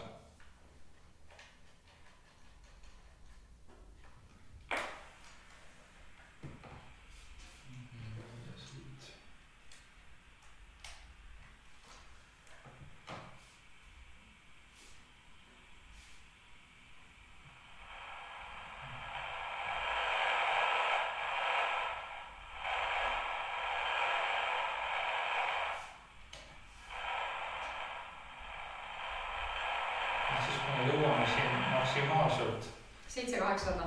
700 000-ni. 700 000-ni, 780. Kõik me oleme seda nagu hästi vastas. Ja et kui mul nüüd see telefon on kõne ajas niimoodi, siis ma reaalselt saan. No ma ei tea, palju sa reaalselt saad, sest see näit ei ole nüüd see näit, mis on välja tugevamas, vaid sellega me saame nüüd võrrelda erinevaid režiime. Sest ma mõõdan seda lähemalt, kui see antenn on ette nähtud. Seega ma ei tea tegelikku väärtust. Aga paneme nüüd 4G, siis helistame uuesti ja vaatame, kas siin 700 000 kõrval on midagi teistmoodi. Nii, ja mida me paneme siit. Nii, panime 4G sisse. Ja võtta edasi. Ja võtta edasi. Ja teeme uuesti selle kõne. Ja võtan kõne vastu. Helistamise ajal praegu näitab 700, 6,100 umbes, 670. See praegu ta kutsus. Rääkida, seda on nagu kui palju rohkem on liiklust. Sellist toksimist just. Lähevad üle 2 miljoni. 2 miljoni. See näitab, et see 3G variant on ikka tunduvalt sõbralikum kui see 4G variant. Meil oli väljas tegelikult 3G välja. Praegu meil oli 4G, aga me saame panna ka sisse 3G. Nii. Siis see kui 4G. Ja kui me nüüd valime puhtalt 3G, sest meil oli tähtsa väljas net. Meil oli ainult siis... No kui sa valid juba 4G volte kõne, siis ta automaatselt paneb neti sisse, sest kõne käib üle neti. Üle neti ja nüüd oli... Okei, et selles mõttes ikka, kui ma seda 3G varianti kasutan, siis on ikka hoopis teine variant. Ta on mõistlikum. Nüüd, see telefon on siis viimane iPhone, kus on siis olemas ka tegelikult 5G tugi sees, et ta on võimeline siis ka 5G võrgus töötama. Et mina olengi natuke neid uuemaid peljanud, et kuidas see saab olema, kui ma küll ei lülita sisse oma seda 5G-d. Et kas siis ikka mingitel hetkedel, kui pannakse üles, ei tea mis, kas see telefon hakkab suhtlema mingisuguste... Seda ma veel ei tea, sest mul endal puutub kogemus. Okei, et see on veel tänaseks ebaselge. Jah. Mis nendest saab? Aga siis on vast laptopi kohta. Jah, meil on 2 MacBooki siin, vaataks seda vanemat võib-olla siis enne, et siin on siis aastast... Siin kõigepealt vaatamegi üle, näitame neid laadijaid, et ühe laadija ja teise laadija. siin on üks see vanema laadija. Ja minul on uuem laadija. Ja siin on siis nii, et on pistik. Ja siis see toiteplokk on siin juhtme keskel niimoodi. Ja uuem laadija on siis nii, et see pistik on kohe siin toiteploki küljes. Ja siit on näha nüüd see erinevus, kus siin on maanduse kleem olemas ja siin enam ei ole. Kui nüüd siit see otsik ära võtta, siis see teine ots sobib siia otsa. Nii et kui te asendate juhtmega oma need väiksed otsikud, seda juhet saab vaidilist osta, 20 € maksab see seal poes, siis on teil maandus olemas. Ja nii ongi lahendatud. Ja ka vaatame, mis siis ühe või teise laadijaga kehast toob. Siin on nüüd vaja panna vist veel üks aparaat kokku sellepärast. Muidu me ei saa näitu peale.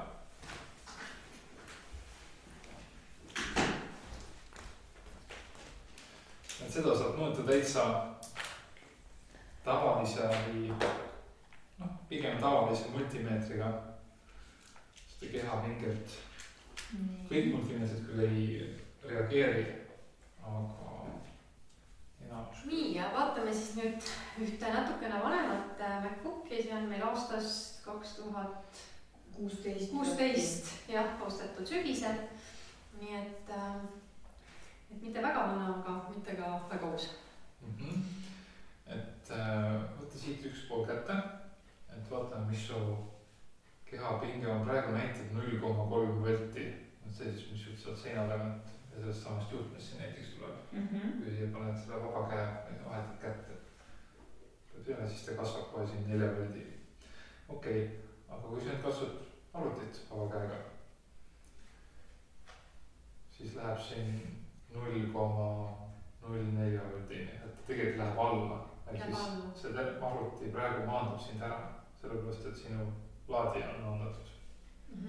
Kui me nüüd saame vahetust teha nii, et kasutame teist laadijat, ja see käibki niisama lihtsalt, et me võtame siit tagant selle juhtme ära ja paneme selle väikse jupina.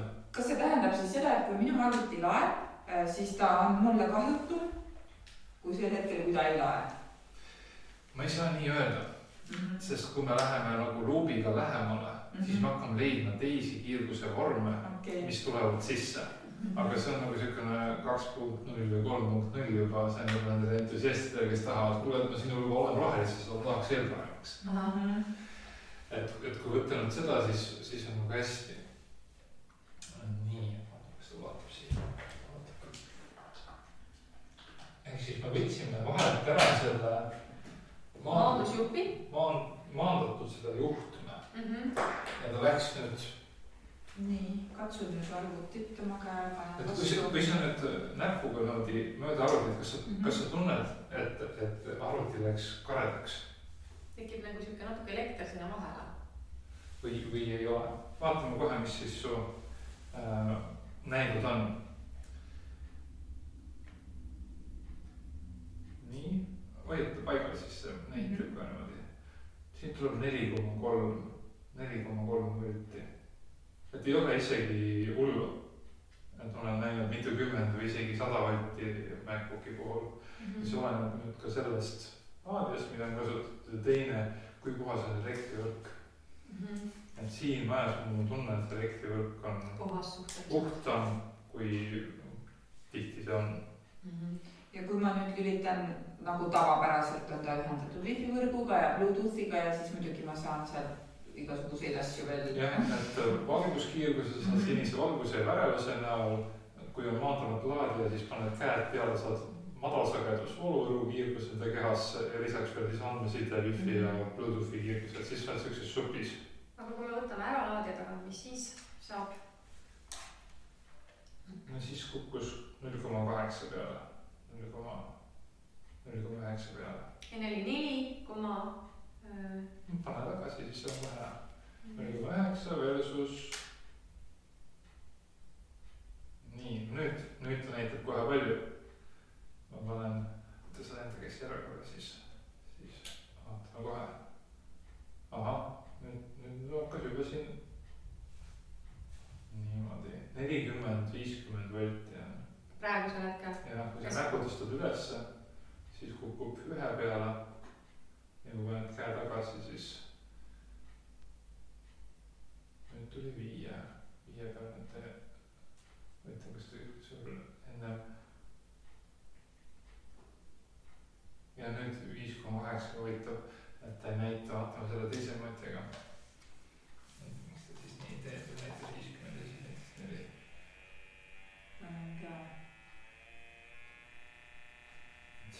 näitab jah 11 volti praegu.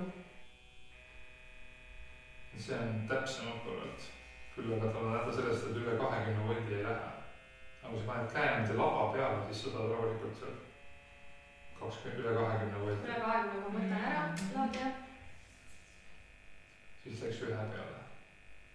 Ikkagi laadiva arvuti on tohutu tugeva. Praegu on see maandamata laadija. Jah, maandamata laadija on jama.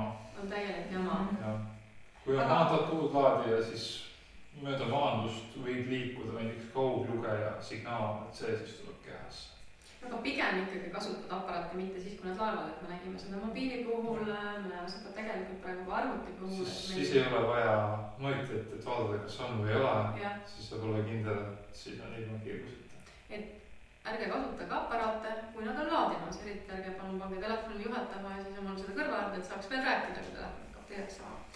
Aga kui me siis paneme siia nüüd natukene uuema eelmise aasta MacBooki alla, et ja me peame nüüd ainult selle laadi ära vahetama, siis oksi ei ole enam sama.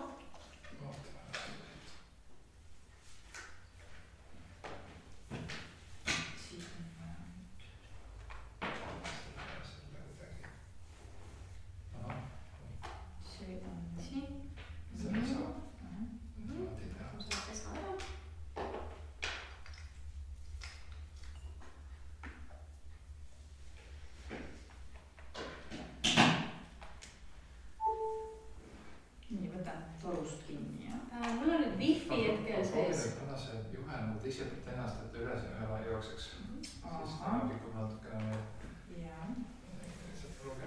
Et mul on hetkel wifi ka sees. Wifi kui siia aparaadi peale ei jää, aga tavaliselt on sees jah. Siit poolt praegu me saame siis tausta näiteks 1,5 volti ja kui sa paned käe, siis vaba käe arvuti peale. Pane arvuti peale. Siis tuleb siit 45, 40, 50, vaatame kuidas ta. Praegu näha, kuidas ta laeb keha maha. Et see näitab kogu aeg natukene tõuseb, eks ole. Meil on see negatiivne laen on sees ja siis ta lihtsalt 60. Lõpuks ta jääb seisma kuskile 60 peale. Võtad käe ära. Ja nüüd siis ja nüüd proovi uuesti, kas meil hakkab jälle algpoolt lugema. Jah, hakkab üleselt 20 pealt tõusma. Ja seekord siis jääb 35 peale. Ma veel ei tea, miks need erinevate nende voltide peale jäävad. Aga ta ikkagi tõuseb 38, 40. 40 peale. Jah. Nii, ja kui me võtame laadija tagant ära. Siis on 0,9 volti. See on 1 volti kanti. Ja me rääkisime enne, et peaaegu oli 60 näitas 40 ja 60. Üks, praegu on üks. Jah, et see on siis see vahe. Et nagu jälle näha oli, et tohutu vahe on, kui arvuti loeb. Et kindlasti siis need on nagu hästi ja mida inimesed arvastavad teha, eks ole, panna asjad laadima ja istuda siis süles. Ja arvutite sees on jahutusventilaator. Ja jahutusventilaator tekitab magnet välja. Ma ei tea, kas see praegu seal päriseb. Sul on nii uus arvuti, et võib-olla ta ei lähegi nii kuumaks, et ta on vaja selle ventilaatorit nii väga sinna. Aga ma vaatan kohe selle mõõtjaga.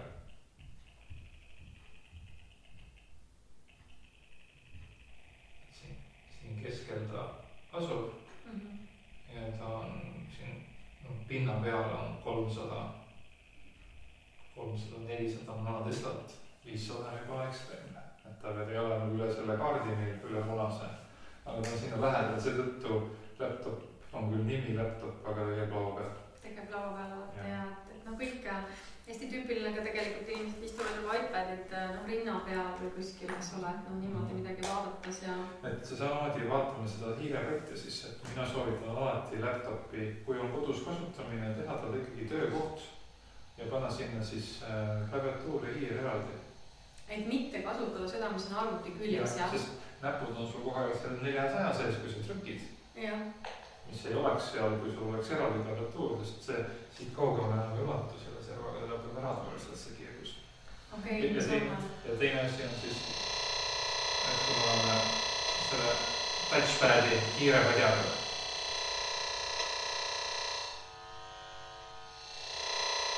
siis me saame seda sama puutetundlikkuse kogu aeg, mida kiire enda küljes ei ole, aga me saame niimoodi siis vähendada seda kiirguste ekspositsiooni. Et lisaklaviatuur arvutile ja hiir. Väliselt väline arvuti hiir aga ilmselgelt siis mitte hiir Bluetoothiga. Ja hiirjuhtmega. Ikkagi juhtmega, et kõike klaviatuur samamoodi mitte Bluetoothiga klaviatuurist, täna väga populaarselt juba kõige see Bluetoothiga, et ikkagi juhtmed kõigele. Kõrvaklapile juhtmed. Siin panemegi teeme selle mõõtmise ka, kus me paneme YouTube'i käima ja paneme kõrvaklapid. Ma võin võtta enda telefoni, sest mul on kõrvaklapid, mis käivad sinna külge. Me teeme väikse katse ka, et täna on hästi populaarne kasutada siis tegelikult juhtmega kõrvaklappe ja ka Bluetooth kõrvaklappe, et nagu te nägite. Juhtmeabu, neid pisikesi poodse. AirPodse või ka suuremaid posesid, mis iganes, kõigil on Bluetooth täna olemas, et mina ka oma pose kõrvaklappe kasutan ainult juhtmega, lisaks on vahetükk vahel, mis võtab siis ka seda efekti maha, seda kiirguse efekti, antenni efekti, et ta viiks pähe kõik asjad. Et meil on tegelikult asjad, mis me arvame, et meil on head ja turvalised, et me tegelikult nii-öelda kõrvetame oma keha nendega. Ja siis jutt oli see, et kõne ajal ära pane telefoni kõrva äärde, vaid kasuta kõrvaklappe. Kasuta kõrvaklappe, Aga võib-olla siis tulebki teha kõne. Nii. Siis me saame konkreetselt seda olukorda võrrelda. Nüüd võime paneme lennuki režiimi kõik need vahepealsed seadmed. Siis minu telefon 3G režiimil ja mis kõnemust võtma.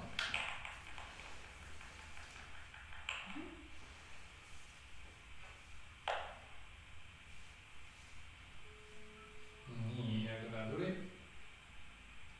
Vaatame siis, kas telefon ise siit. Minul on see sama heli on siin telefoni ülemises otsas, kui sul oli telefoni alumises otsas. Et ta läheb siit üle 20 000, kui ma panen telefoni sinna lähedale. Aga see näen siis võrdluseks, et nüüd ta on mul kaugemal, nii et ta mul väga ei tule selle skaalal üldse pilt ja kui ma panen need kõrvaklapid siia,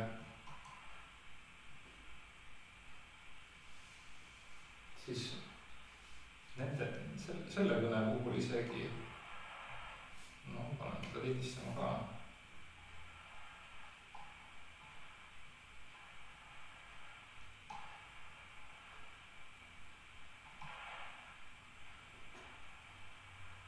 Et ma saan siin mitte palju, siin on 85 ainult, aga antud hetkel, kui telefon ise on nii kaugel, ehk siis kui ma räägin niimoodi, siis me ei saa mitte midagi. Ei saa midagi. Et kõrvaklappidega ma saan rohkem kui siis, kui ma räägin kõlari peal. Kõlari peal, et panen telefon kõlarina laua peale kuskil. Ja kui telefon nüüd kasutada kõlari peal rääkimiseks, siis alumine pool ülespoole, telefoni ekraan enda poole. Et mitte niimoodi. Jah. Sest siis on tennide, see tuleb keha poole. Et niimoodi, et on taha poole. Alumine oleks ülespoole ja ekraan enda poole. Ekraan enda poole. Niimoodi. Okei. Väga harjunud. Väga head tipid tegelikult, väga lihtsalt. Ja kui me siis räägime, siis kustutame ekraani ära. Et ma hoiame teda käes, siis me saame ka sellest puutetundlikkuse kiirgustest lahti. Seega meil on kõne, meil on kõlari peal, kustutame ekraani ära ja kõige vähem kiirgust siis saame. Mina selle puhul see ei toimi, kuna tema otsib seda puutetundlikkust. Aga ta annab vähem. Vähem ikkagi välja. Okei, ikkagi on mõtted. Mina alati teengi nii tegelikult, et ma kasutangi kõlari peal ja lülitangi välja ka, sest meil on vaja vaadata, ma tean, et ma räägin, eks. Samal ajal ka valguskiirgus, mis on selle sinine valguses see, siis ei hakka. Jääb olemata. Seekord sai ka tehtud. Väga palju põnevaid asju, tead seesamad ka, et meil ei ole Bluetooth kõrvaklappe, et see on väga oluline asi, mida ma näen, et tänapäeval nii palju noored kasutavad, et mõelge hästi selle peale. Kui ma võrdlusesse panin kodus, kus mul on hästi vaikne keskkond, siis YouTube andis mulle seal maksimaalse tugeva telefoni pingutuse juures 300 000 kõrvaklapp siin, siis 300 000. Airpodsid on 800 000 kuni 1,2 miljonit. 300 000 tavaliste kõrvaklappidega ja Bluetooth kõrvaklappidega 800 000 kuni 1,2 miljonit. Ja kui panna telefon vastu pead, siis saab siit rohkem kui 2 miljonit. 2 miljonit. Kui on nii-öelda hästi kehva leviga tingimused, siis ta otsib kõvemini. Et muidu too ei pakud kokku. Nii et jah, need on kõige parem variant, kui tahad teha anonüümset kõne. Teine, aga nendest pootsidest ei maksa üldse unistada või siis kõrvaärde panna. Aga kõige parem variant on kõlari peal. Ühesõnaga seadmed peast võimalikult kaugele, et tegelikult on täna ka suurenenud väga palju ju ajukasvajad, igasugused vähilised kiirgusega seotud, et see on täna ennast tõsisem teema, millest tegelikult väga palju räägitakse.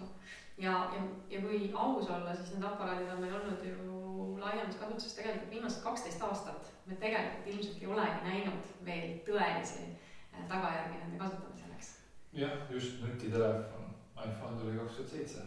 Ennem seda meil oli 2G ainult. Jah, täpselt. iPhone jah patenteeriti juba 2000 tuli see nimi, aga siis ta hakkas tulema ja me olemegi neid nii vähe kasutanud, me ei teagi ju tegelikult, eks ole, mida meie põlvkond ja noortele just te olete näinud, mis see kiirgus on, et just see lapsed ja ega tegelikult ka täiskasvanud, et telefonid taskus, rinnataskus, tagataskus, naistel on käekotid siin, telefoni vastu keha ei tohi panna. Telefoni vastu keha, aga ka käekotis on ju tegelikult. Aga ka kandmise ajal mitte, sest kui telefon on lennuke režiimis ja teda on just pandud selle telefoni puhul ekraan põlema ja kustu ja paned vastu kehas, sa saad ikkagi ekstreemset doosi seda madalsagedust kiirgust. Seega ta peab olema alati eemal ja hea on muidugi valida selline telefon, mis vähemalt pilt eest ära olles jääb vait. Jääb vait, et ei suhtla. Mul oli juhus, ma käisin telefoni poes ja ma küsisin ühe telefoni kohta, et kas ma saaks seda tööle panna. Siis ütles, et me ei saa seda teha. Seega tegelikult, et minna mõõtjaga vaatama igat mudelit, mitte neid ainult, mis saare peal on juba töös, võib jääda käsi lühikeseks, et peab oma tutvusi, et kuule, et kui annan ma ikka proovin ära seda mõõta ja siis ma otsustan, millist ma võtan. Et ei saagi. Aga ma küsiks vahele, on ju nüüd ka olemas korpused ja kaitseklaasid, mis peaksid kiirgust justkui kinni hoidma või pidurdama, mis sinu kogemus nendega? Kotikesed. Jah, või ümbrised. Ja telefoniga on nüüd see, et kinni katta ei tohi antenni. Kui me segame antenni tööd, siis ta hakkab kõvemini kiirgama. Ja kui me katame nagu tagant kinni, see tähendab, et me saame ekraani pool rohkem kiirgust. Et ta laseb selle läbi telefoni otsib üles selle, eks ole, levi. Aga kui on kott, mis täiesti katab ära? Mis see sisu on? Lennurežiim on sama töö. Jätame selle koti vahele. Sest ta niikuinii siis ka levi tule sisse. Et sellel kotil on sisu ainult siis, kui sa soovid, et su telefon ei oleks sinu jälitusseade. Et siis on sellised kotid küll olemas, mis on 100%, nad ei ole 100%, nad on ütleme -100 detsibelli seda levi tugevust. Paned sinna sisse, siis ta ei saa kätte mingisuguseid signaale ega ei suuda registreerida asukohta ja siis pärast internetist üles laadida.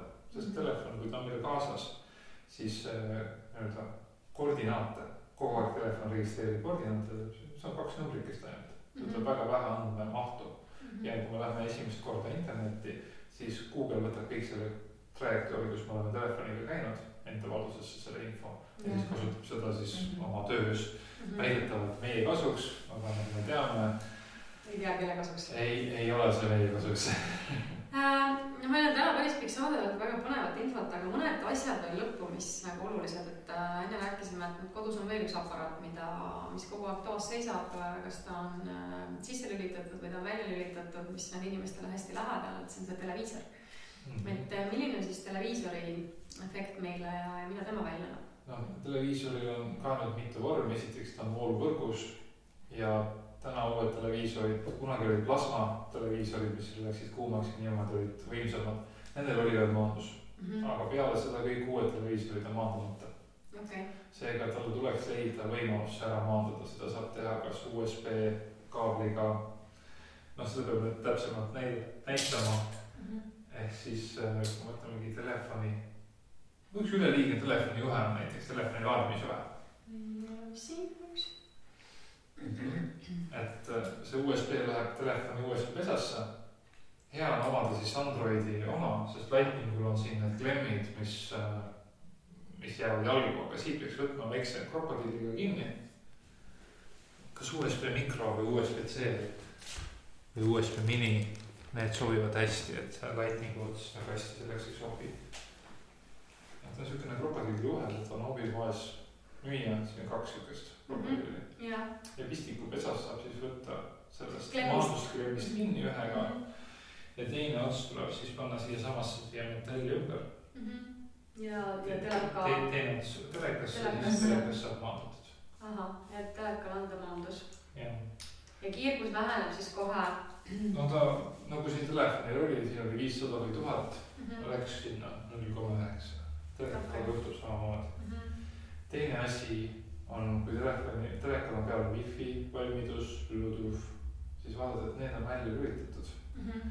Ja siis on veel telefoni enda ekraani. Teleka. Eks see valgus, mis sealt tuleb. Ekraani valgus. Et tasub, kui on võimalik panna nagu soojemate toonide peale. Mitte külmad. Jah, teeb natukene asja paremaks. Aga lõpuks, mis on päris lahendus, eriti just õhtustel aegadel, ehk pimedal ajal. Toon siia näha.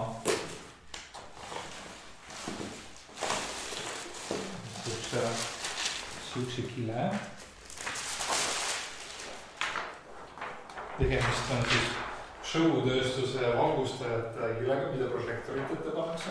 Need saab valida mitmetes toonides ja see on nüüd see toon, mis 100% jätab siin on melatonini-sünteesi segamata. Ehk siis 550 nanomeetrit või allapoole kõik lõikab ära. Ja seda sai panna, ma sain aru, ka arvutiekraanidele ja... Jah, et siit on just ühele monitorile välja lõigatud. Välja lõigatud, See on siis nii suur tükk, et läks siis monitori peale. Ja seda saab ka sinu käest soetada? Jah, 20 €. On siis siukene leht. On siukse leht ja siis sealt saab omale võtta... Siis saab kas ühe teleka või 2 monitori, kui väiksema monitori või 2 lätupi. Ja siis paned selle kuidagi klip-lindiga tõmbad telekale ette. Jah, mul on niimoodi tehtud endale. Mungit ülevat on kepsuga kinni ja siis päeval lükkan selle taha õhtul jälle ette. Aga väga mugav ja lihtne ja arvutil satub samamoodi tegelikult leida mingisugust. Okei, aga räägime veel korraks sellest valgusest, et sul on endal need prillid ees, sul on ka kaasas paar paari prille. Näita korraks meile neid prille.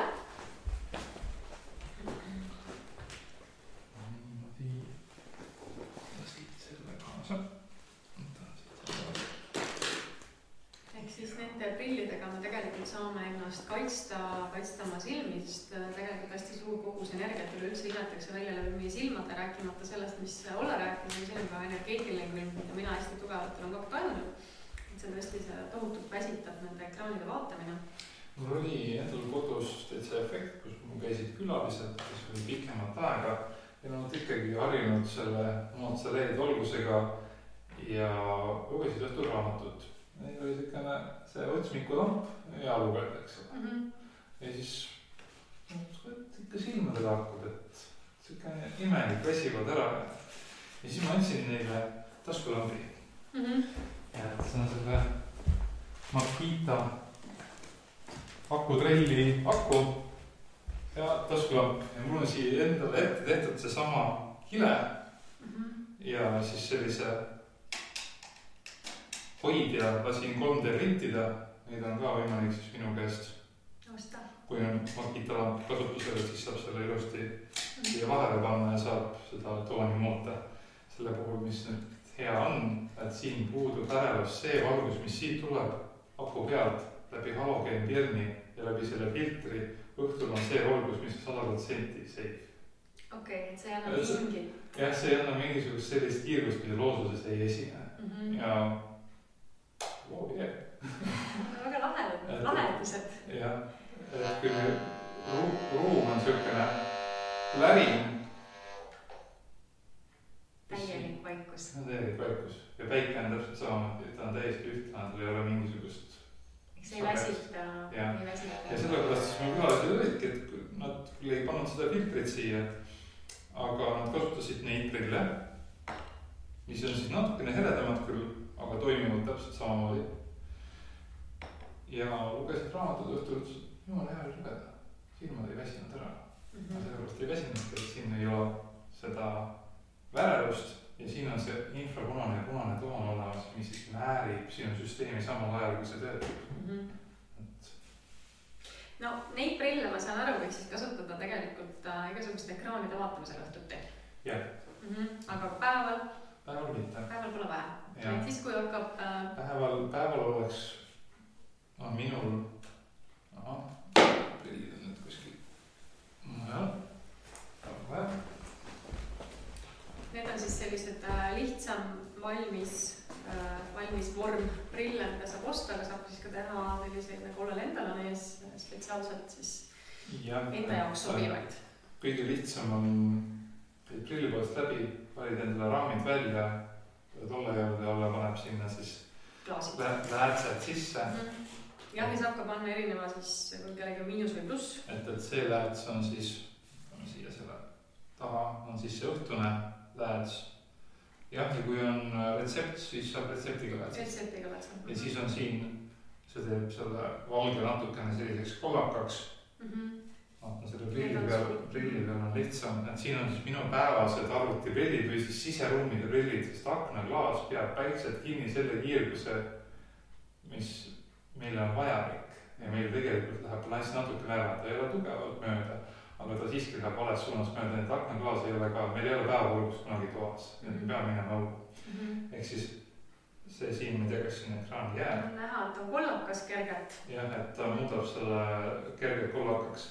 Nüüd need pinnakatted, mis prillipoodides soovitatakse juurde osta, et see on nüüd see sinist vähendav.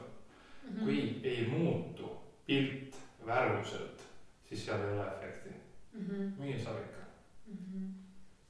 Need on endal ka Tallinna Tehnika kõrgkoolis Eesti need Blue Protect katted 3 erineval toetel, 4 erineval toetel üle mõõdetud, seal oli 3-6% efekti. Siin on 50% efekti. Et põhimõtteliselt päevasel ajal kasutad neid ja õhtusel ajal. Ja õhtusel ajal, see on mul nüüd, kui ma pean nüüd sõitma minema, ma ei hakka ärritama oma keha, et ma mind öörežiimi, siis ma toon seda uuesti välja. Et see on niisugune vahepealne aste, et sellega ma saan sõita siin, sellega ma ei jää roolis magama. Kui ma paneksin ette siis oma õhtuprillid, mis on selle sama tumeda klaasiga, siis nendega sõita ei tohi, sest see toob une peale. No siis ma jään... Keha hakkab minema unerežiimile, jah? Jah, et need mul on kohe sellised hästi tihedad, ma ei näe nagu kõrvalt ka seda valgust läbi.